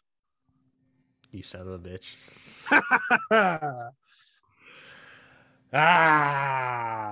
Damn it. That was my number. That was my number I had written down here. There ain't no stopping us now. We celebrate on the floor. I'll go with 28. That's a good one. 28. So I got 17 and 28, and you have 24 and 26. Love it. Okay. See, this is fun. And if any of those numbers win, that person gets a prize. Yes. What is the prize? Do we know what the prize is? No. The prize will be... Should be wrestling related. It doesn't have to be, I guess. Prize shall be... What about like a PWT's gift card? Do they do gift cards for PWT? Yeah. I think that's online gift cards. Let me look while you do the rest of the show. What about we could do like a fight code? That could be something. I don't know if. Oh yeah, that would be good. I don't think you and I would have know how that works. do that. No. A Lindsay Dorado shirt. It's the first thing that popped up. Tickets to a GCW show. You said I was winning something. You said prize, not punishment. Yeah, they do gift cards. 10, 25, 50, 100. What about a $25 gift card? That's perfect. Probably if one of the numbers hit or we get the winner. I don't know if What a Maneuver does a thing, but they also don't have like big. Though for the women's one, if we both get the winner, then no one gets a prize. Yes. So if Yeah, I guess we both picked Bailey, so I guess that's something. Maybe I should change it to Asuka. Um, just for the prize possibility. just for the prize possibility. But that is if the winner gets win. Well, if the winner wins, then no, we don't get anything. But if one of our numbers win, then we get the prize. $25 gift card to PWTs. Men's Royal Rumble. Also, a lot of people not announced. I think there's also a possibility. A lot less people. Let's start off with number 1 and number 2. Scotty. AJ Styles and Kevin Owens. That's a very fun start. Yeah, I feel like AJ should be in Iron Man one year. I feel like he's very fitting for that role. And I feel like him coming out number 1 works. Especially in this new babyface thing that I think I read he's doing. Yeah, he's baby facing, so that could be a thing that is important. Which is my preference for AJ Styles. That babyface Styles can be a main event WrestleMania match sort of thing. Mm-hmm. If they decide to build up to that. My number 1 and number 2 are Rey Mysterio. Mm-hmm. Gotta start pushing that video game. I gotta start pushing that video game. And Golden Egg receiver Austin Theory. Oh, okay. Remember the egg? Remember the egg? Oh, I try to forget it. Longest AJ Styles. I'm rolling with AJ Styles. I'm going with Damian Priest.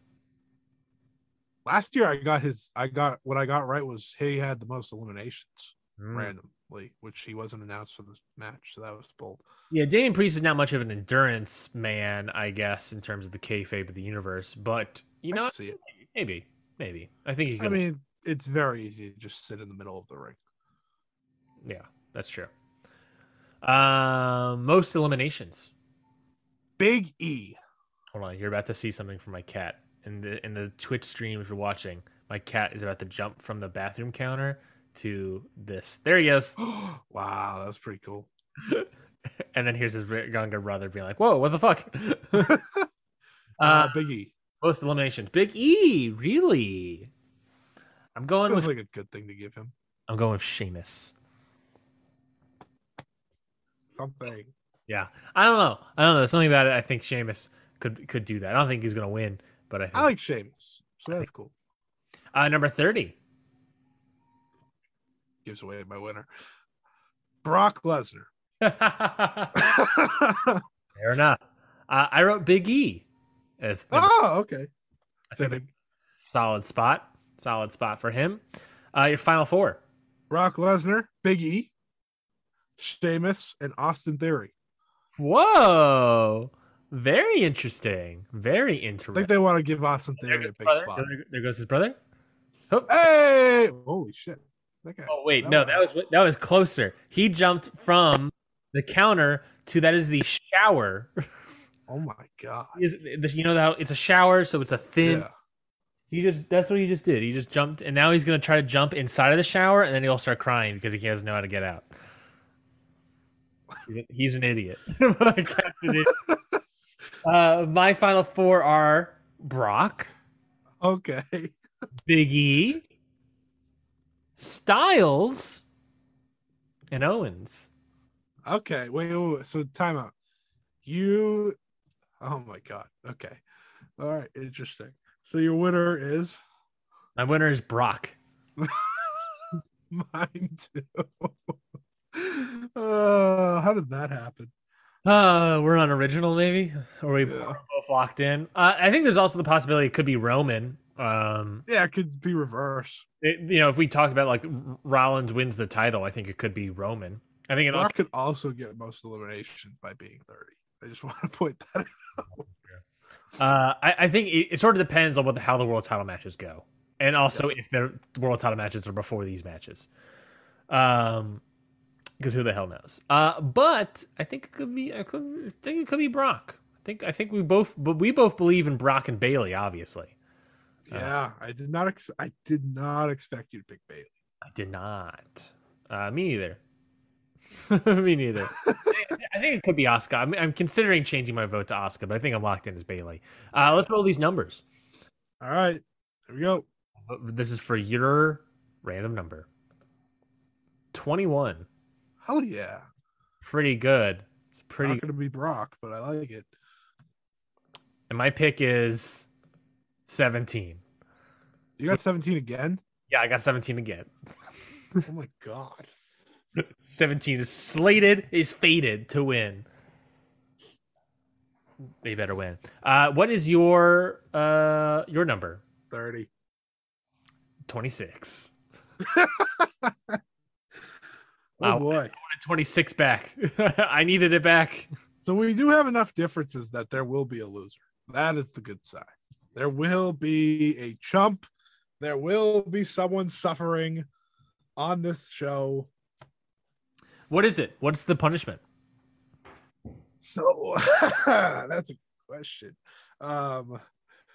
I thought of something. Some were like, this like the good food ones, like you gotta eat something spicy on there and die a little inside, which that's kind of universal. I've already done it happy hour. I know. That's a universal option, which is always good.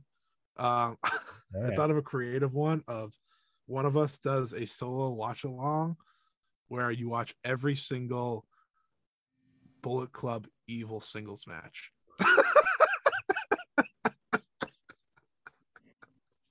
How many are there? How long is it? How many are there? Probably way too many. Look this up now. Or you could do like every. Well, you're talking G1, baby. You're talking. You could always do every Bullet Club Evil title match, which would just be as painful. Okay, let's look this up, man. Let's look this up. You keep going. You keep going, and I'll... So that one I was pretty proud of. The other one was another watch along. You watched the 5 worst rated matches on Cage Match. 50 votes at least, or 50 reviews at least. All right. Well, right now for Bullet Club Evil, there's the G1 climax. Okay, well, how about title match only? Singles title matches. Yeah. There's Wrestle Kingdom versus Ishii. Yeah. Bad enough. The one against Shingo. Shingo versus Evil. Yep. And then his title reign. Do you count Toru Yano versus Evil for the King of Pro Wrestling title? Yep. That sounds painful. The Creation of Darkness blindfold match. Yeah. That doesn't count, but there was he was obviously in the New Japan Cup. This is just the best part of podcasting. World Tag League 2020. Naito versus Evil? That was a power struggle? I think he was Bullet Club at that point. Right? He was Bullet Club at that point. Yeah, yes. You gotta watch the one where he wins the title and then the one where he loses the title.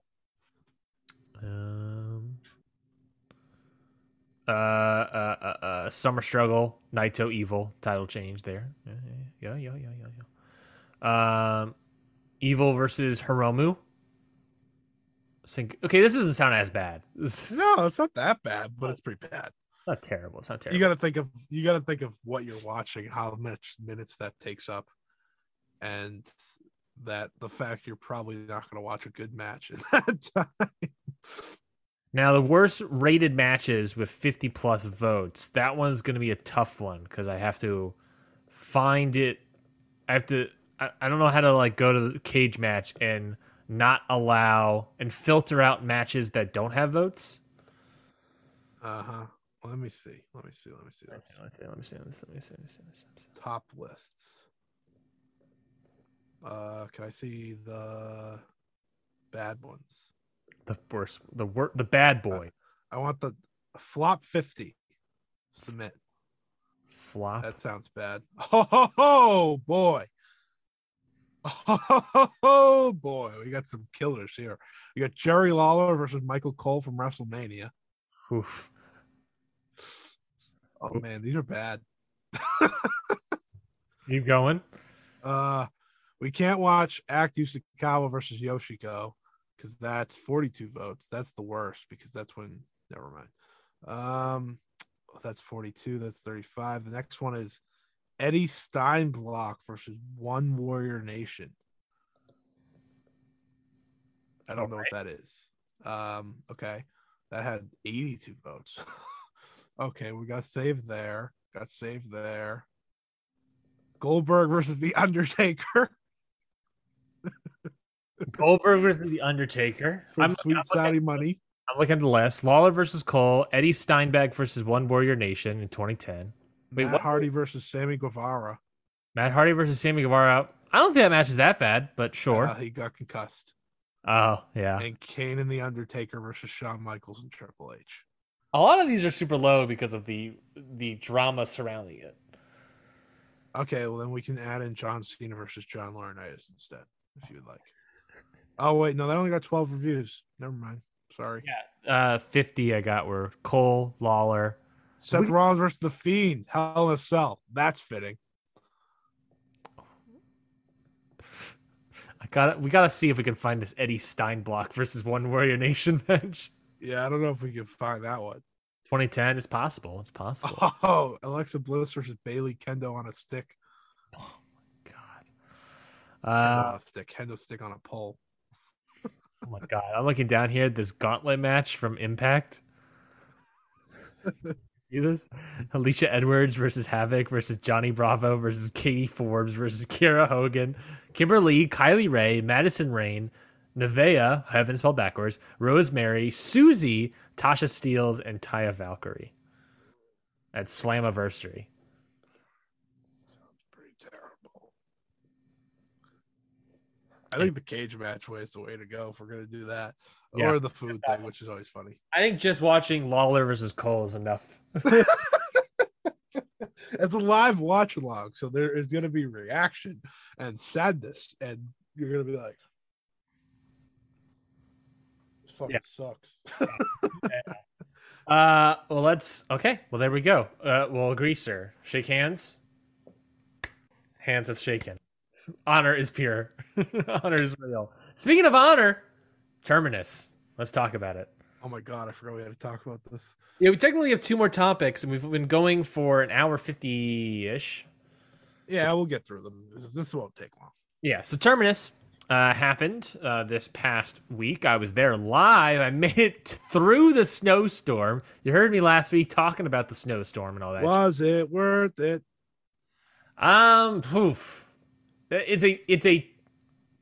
I don't know. I have mixed feelings on it, right? You know, it's the first show of a new promotion, so there's a lot of that first showness. There was a lot of people that couldn't make the show because of the snow and travel. I thought the crowd was pretty good. And, you know, being there live, I thought the crowd was into it the entire time. You know, it might have sounded quiet. I don't know. I was there live, and I don't know what it sounded like on Fight. But live, the crowd sounded very much into it the entire time. I saw you. You did? You did? I did. I found you. Yeah, I was in the background. I saw your hat. That's how I got it. There was no concession. Oh yeah, I did wear the count out hat. You know, I got to represent the brand. Like every other mark of their own product that was in attendance. You never sat down. There was dozens. Dozens of people wearing their own merch, including me. Should have had a Ring Post Radio sticker right on the chest. But I was there live. I don't know what it sounded like there. You make a count out winter hat. A knit wool cap, maybe. Yeah. I'll have to figure that out. With the nice logo right here. Yeah. Cuss myself. I don't think the wrestling was that phenomenal. It wasn't as high hopes as I put onto it. And is that on me? Is that on the promotion? I have no clue. But I think the crowd was good. And that's all the best at that. It sounds like what our GCW review might be next week. Well, the crowd was good. The production was bad. Okay, so for someone that wasn't there live, someone that watched it on Fight, production wasn't very good. The matches weren't very good. Yeah. Um, I said to you as soon as I was done watching it, I'm out. Like, in Shark Tank when they say, I'm out. Yeah. And then they announced Swerve this week to be on the next show. Well, and they announced Leo Rush today. Yeah. I was like, obviously Santana already. Just when I thought I was out, they dragged me back in. Yeah. So I'm going to give it another shot. I think it's unfair to judge it just strictly off one show. Like you said, there were the problems with the snow. I think fans definitely didn't go because of the snow. Could have been even more packed building. I will give credit to the fans. I thought you guys did pretty good. It was a sold out event that they had some fans were like, no, I'm not going to go because of the snow. And then it emptied out a little bit, not a whole lot, but a little bit. Yeah. So my thought is that there's definitely room to improve because I didn't come away thinking, wow, there's a must-see match on the show. I don't know how I feel about the pure rules at all times thing. I think not every wrestler's fit for that. Yeah. And that did not shine more than the Bandito Baron Black match. Yes. That match was a letdown for me. Huge letdown. So I think there's definitely a lot to fix. I don't love the pure. I've come to the realization I don't really love pure rules. We had this conversation last week. Is that I don't remember if he was on the show or not, but my concern about this promotion is that one of the hottest promotions going right now is GCW, and they have no rules at all. Mm-hmm. It's not exactly pure rules, right? It is, but it is that sort of more mat grappling style. It's serving a different niche. Yeah. But my argument was last week was, if that niche was a profitable niche, then Ring of Honor would still be around right now and not taking a break. So I am unsure, and I think that's part of the thing. I think that pure rule style works better live than it's like, because you get more into it because you're watching it and you're trying to figure these things out. But watching it live, it's like watching a Young Lions match. Not every Young Lions match is like great or phenomenal to watch on live, but it's cool to see or not see on New Japan World. But in person, it's more exciting because you're studying it more. Yeah, that makes sense. You paid a ticket to not look at your phone. At home, right. You don't really care. You're gonna look at your phone. I throw my phone behind me to make sure I want to focus in matches I want to focus on. I focused on the entire Terminus show. Yeah. Gave every match a shot. There was a lot that didn't hit for me. Even the main event didn't hit to what I think they could. Yeah. That was a big disappointment in the room. It really let the air out of the room. And then not only that, but then be like 5 more, overtime, the crowd chanting overtime, and then not doing it. Yeah, that was kind of meh. So I'm pretty out. But I'm gonna give it one more shot. I'll give it one more shot. You got Swerve coming in. I'm a big Swerve fan. You got Leo Rush coming in. I said earlier, big Leo Rush fan.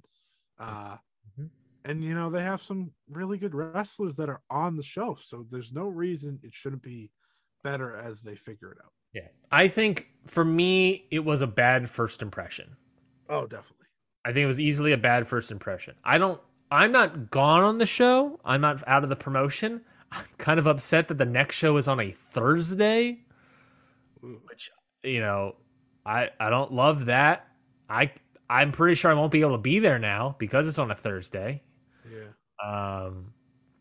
But it is what it is, I guess. I'm not happy about it being on a Thursday. I liked the tag match. That was my match of the night. There was some stuff that I liked. I enjoyed the tag match. I thought Invictus Cash gave me what I was trying to see out of him. I thought he did a pretty good job in the spot that he had. I liked that Moose was the guide to explain the rules to the crowd. Right? I like that because they needed a match that showcased those rules. I do think the ref should have some sort of visual cue, like a flag. Yeah. I think that could be fun. I give Paul the ref a flag. But there was a lot of disappointments, and maybe is that on me? Maybe, right? Is that on us, the audience? Maybe. But I think when you have the kind of people you're bringing in, you expect a level of good quality matches, and I don't think it necessarily hit for all of the people. It's nice that we're bringing in Santana, Rush, and Swerve, but unless they put on really good matches, I'm going to be disappointed because I'm expecting good matches out of them. Right. I'm expecting a good match out of Bandito and Baron Black, and I didn't get a good match out of Baron Black. Like Pro Wrestling Revolver, for example, is bringing in Swerve and Leo Rush, and they wrestle normal matches. And I think they had a Ghost that same weekend or something. Yeah, they did. And that apparently was really good. Yeah, so I mean, it's different indies, different whatever, but and also not their first show. Right, also true. But there's this thing of, okay, if you want to watch Terminus, you're watching this very, very, very niche situation, match style, where Pro Wrestling Revolver is more, just the normal everything. So yeah, should be interesting. I was definitely let down walking away from it. I will admit that, but I'll give it another shot because it's unfair to judge off first impression. Yeah. I'm the second impression I will judge. Hardcore. Second one I'm going to judge. Third will be a big, if we get to the third, get to a big whether or not I'm in. I want it to. That's the thing. I think that's also part of it. I want it to be very good. I don't know if it totally comes across. I'm pretty sure it does. I want this promotion to be very good. I understand that. It's your new local promotion. Yeah, 20 minutes from my house. All day. But it is like there are some things that I did not enjoy, and some things I'm still worried about for the promotion's length. But we'll see. Yeah. Should be interesting. A disappointing outing, but I think there is room. There's very much room for improvement. Yes. Also coming up this Saturday is going to be Stardom's Nagoya Supreme fight. So I worked till 1:30 a.m. that day. Mm-hmm. No one feel bad for me. It's fine. So unlike, just real quickly, I just want to make this joke. So unlike Jonathan Gresham and Josh Alexander, we are past the 2-hour mark, but we will go into overtime to talk about Stardom. I saw. Is that good? Is that a good vote? You got a good joke? Good joke. I just heard my dog barking. Apologies to everyone. Great joke. Very excited. First Stardom pay-per-view of the year, building off an incredible 2021. It should be a very interesting showing from them. Let's get into the card. Yes. Nagoya Supreme fight. I'm looking at this preview from Last Word on sports.com. And I'm unsure about this because they have pre-show 2 matches that they also crossed out, and I don't know what's happening. So the matches have changed. Ruaka and a bunch of other stuff. What happened? Yeah, so a lot of change. Now the pre-show is a battle royal. Oh, they changed a bunch of stuff. Oh my god. Yes, Stardom changed a lot. Mostly because Azumi ended up not being broken in the face anymore, which was a thing. She was out. She was expected to miss the pay-per-view, but she's good to go. So the pre-show is a battle royal between Momo Kogo, new addition, Waka Tsukiyama, Mai Sakurai, Fukigen Death, Ryan's favorite, Taki Kashima, Raka, and Rina. All correct. Nailed it. 100%. So that is the pre-show.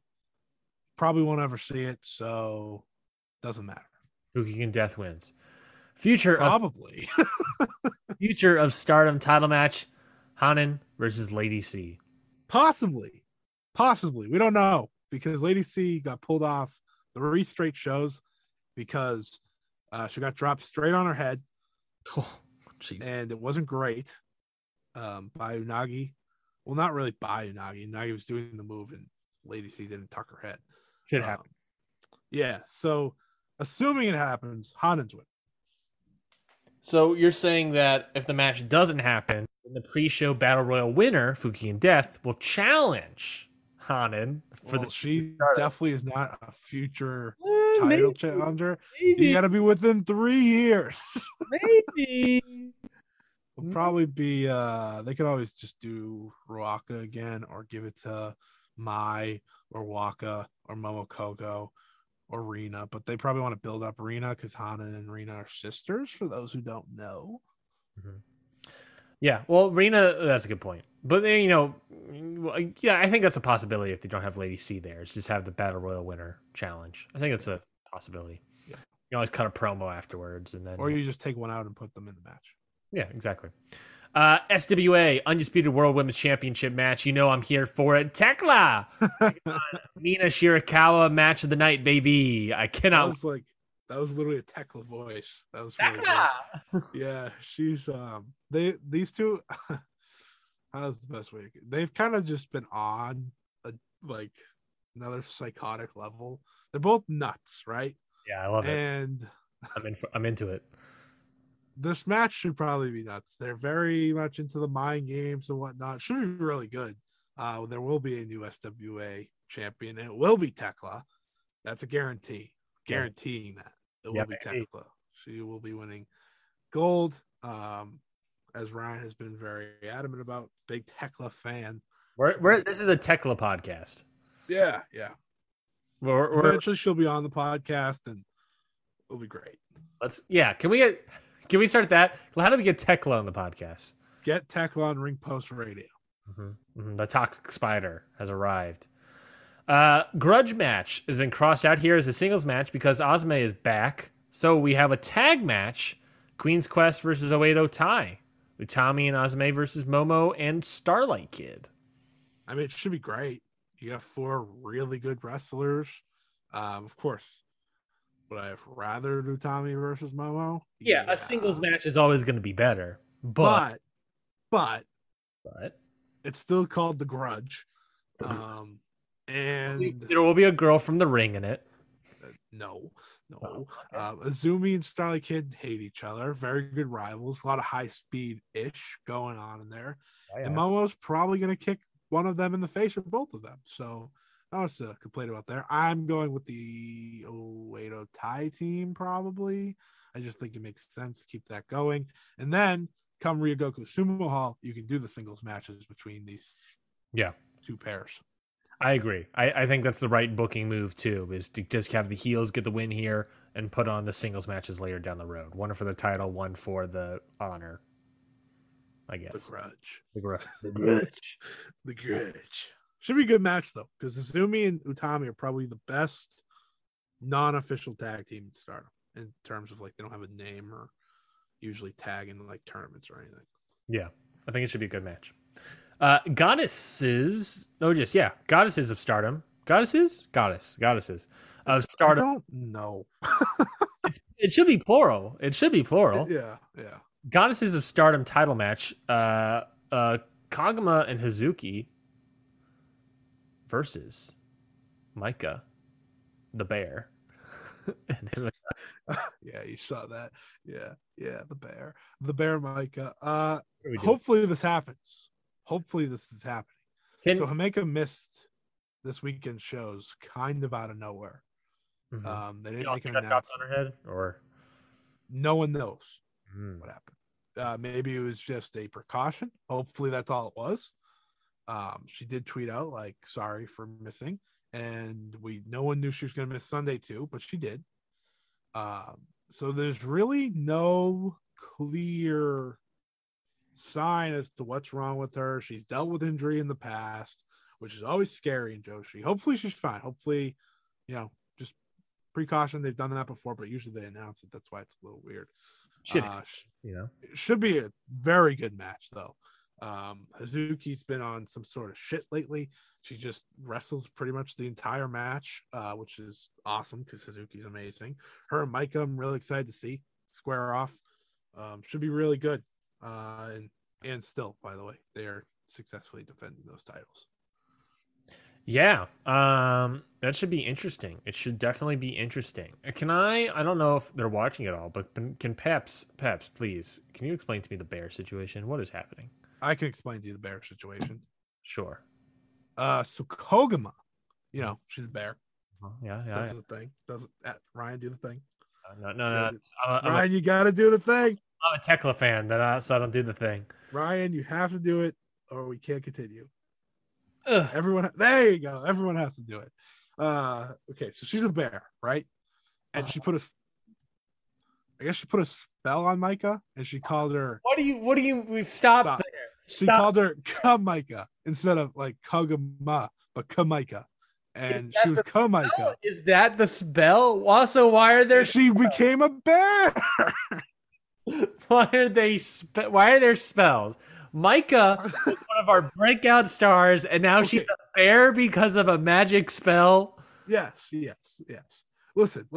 The whole story between these two teams is that Hazuki told them they have to be crazy because that's their name. You know, you get it. They got to be crazy to face them. They got to be crazy to beat them. So Micah, being Micah, you know, she may seem serious, but she is woohoo. Yeah. She embraced being a bear, and she became a bear. And then she beat Saya Kamatani the next day clean. And she said, "I'm no longer a bear." So there you go. Why is no one else a bear? Because Koguma picked Micah. I guess so. There was this very funny pre-match promo before the bear entrance and whatnot, where Shuri was like doing her normal promo, and she goes to Himeka, "Where's Micah?" And Himeka's just, you know, acting normal. Micah, come here. And then she's just a bear.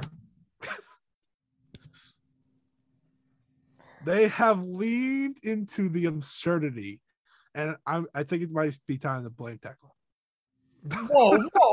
Whoa! First, I'm not blaming her. I have a good time. You're trying to get Tekla onto the show, and Tekla's going to be on the show someday.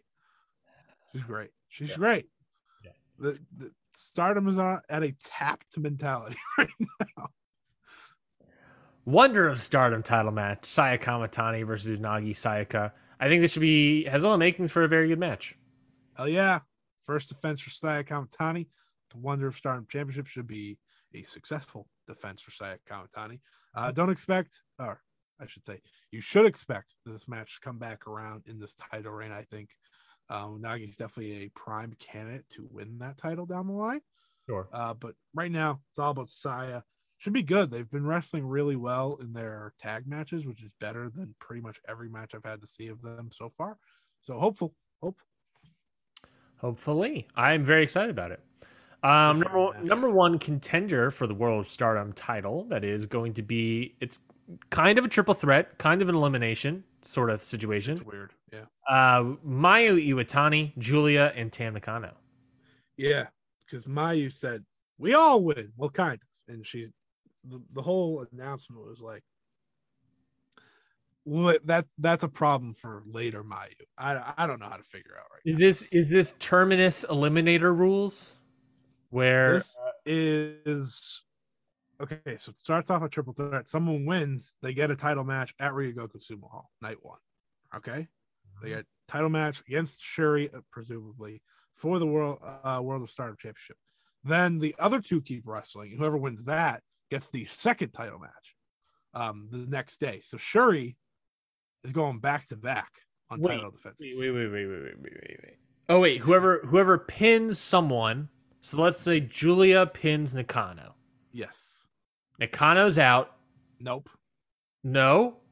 Julia has a title match. Julia gets a title match because she's pinned someone. Yes, she's won. And then they keep going in a triple threat. Where's Julia out? Julia leaves, takes off. Julia's out. She's like, I got what I wanted. I'm out. Yeah. It's Mayu versus Nakano, and whoever wins that gets a future match. Gets the next day title match. Yes. So Ryogoku Sumo Hall show is March 26th and 27th. They're going back to back at Ryogoku. Very ballsy of them. And the main event will be Shuri versus the first winner, and then the next day the second winner. All right. Assuming Shuri wins, yes. Which, I mean, come on. Shuri's winning. Come on. What are we doing here? It should be nuts. I don't know why. The only problem I have with the match is that I feel like the last winner should have to go first. Last winner. Like the second winner of the triple threat should have to go Because first. they couldn't get it done fast enough. Yeah. Yeah, I can agree with that. Because you'd want the weaker Shuri the next day. Yeah. Yeah. I can agree. I guess we're just all agreeing Shuri's built different and she's actually not going to be weakened either way. True. Speaking of Shuri, World of Stardom title match, Shuri versus Mirai. I don't think there's much conversation to be had here. Besides, because Mirai is 100% not winning this freaking title. No, she's not winning. Big spot for her, biggest match of her career, to say the least. Oh yeah. It's big time sink or swim action. They definitely see a lot in her. Clearly, you don't put her in a world title match if you don't see a lot in her. Well, but it should be Tekla, but yeah, go ahead. Mirai's actually really been great since that first show. That first show was like, oh, it's all about Tekla.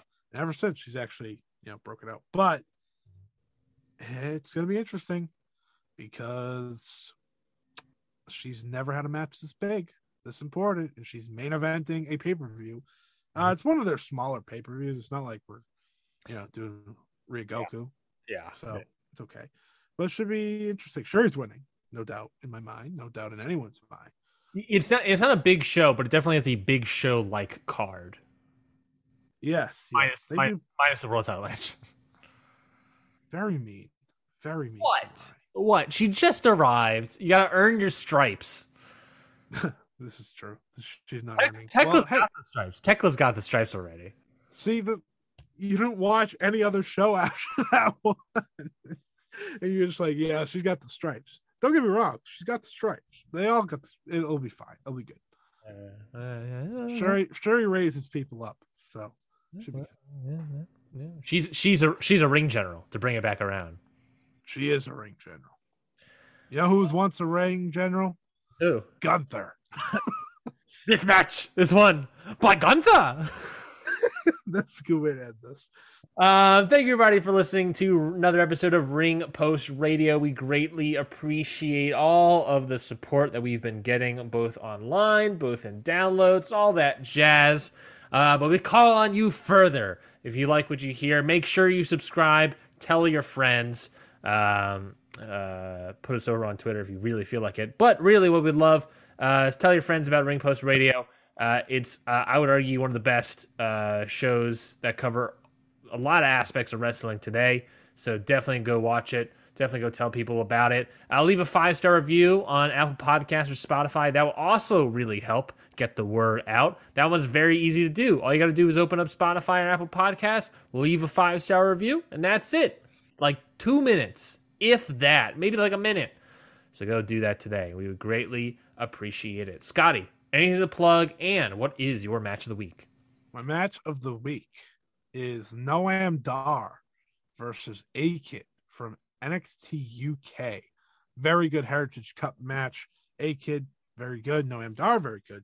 Coincidence? I don't think so. So definitely check that out. You can follow me at Scott E Wrestling on the Twitter, as Ryan said earlier in the show. And you can just go there. That's where you can find all my other stuff. And buy a goddamn Ring Post Radio stick. Yeah, baby. You can follow me on Twitter at Ryan C. My match of the week is also from Southeast First, where the AC Mack Alex Shelley match was. That match, I thought this match was just as good. This was a very good match. Anthony Henry versus Adam Priest. Adam Priest, very big Southern wrestler here. Anthony Henry come back to action after his NXT debacles. This was a very good match on the same show as that AC Mack one, so definitely go watch the world title match, but also watch Henry versus Priest. Very good match out of those two.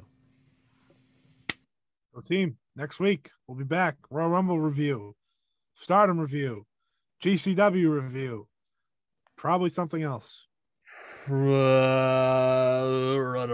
What is? There's got to be a preview of some kind. Maybe we'll talk about the Rev Pro main event. Yeah, if we have time. We were going to talk about preview Rev Pro, but we didn't have time on this show. Yeah, maybe not really reviewing anything. I mean, the only thing I have written down here is Beyond and 2 GCW shows. Yeah, so nice little calm week. So I'll review next week, and we'll should be fun. Hopefully that's all. Hopefully there isn't any other big news. Who the hell knows? Please, for the love of goodness, let's not have a release. Let's not have a name change. Let's not have a Nazi attack. Please. This match is won by Gunther. Goodbye, everybody. This has been a Count Out Podcast.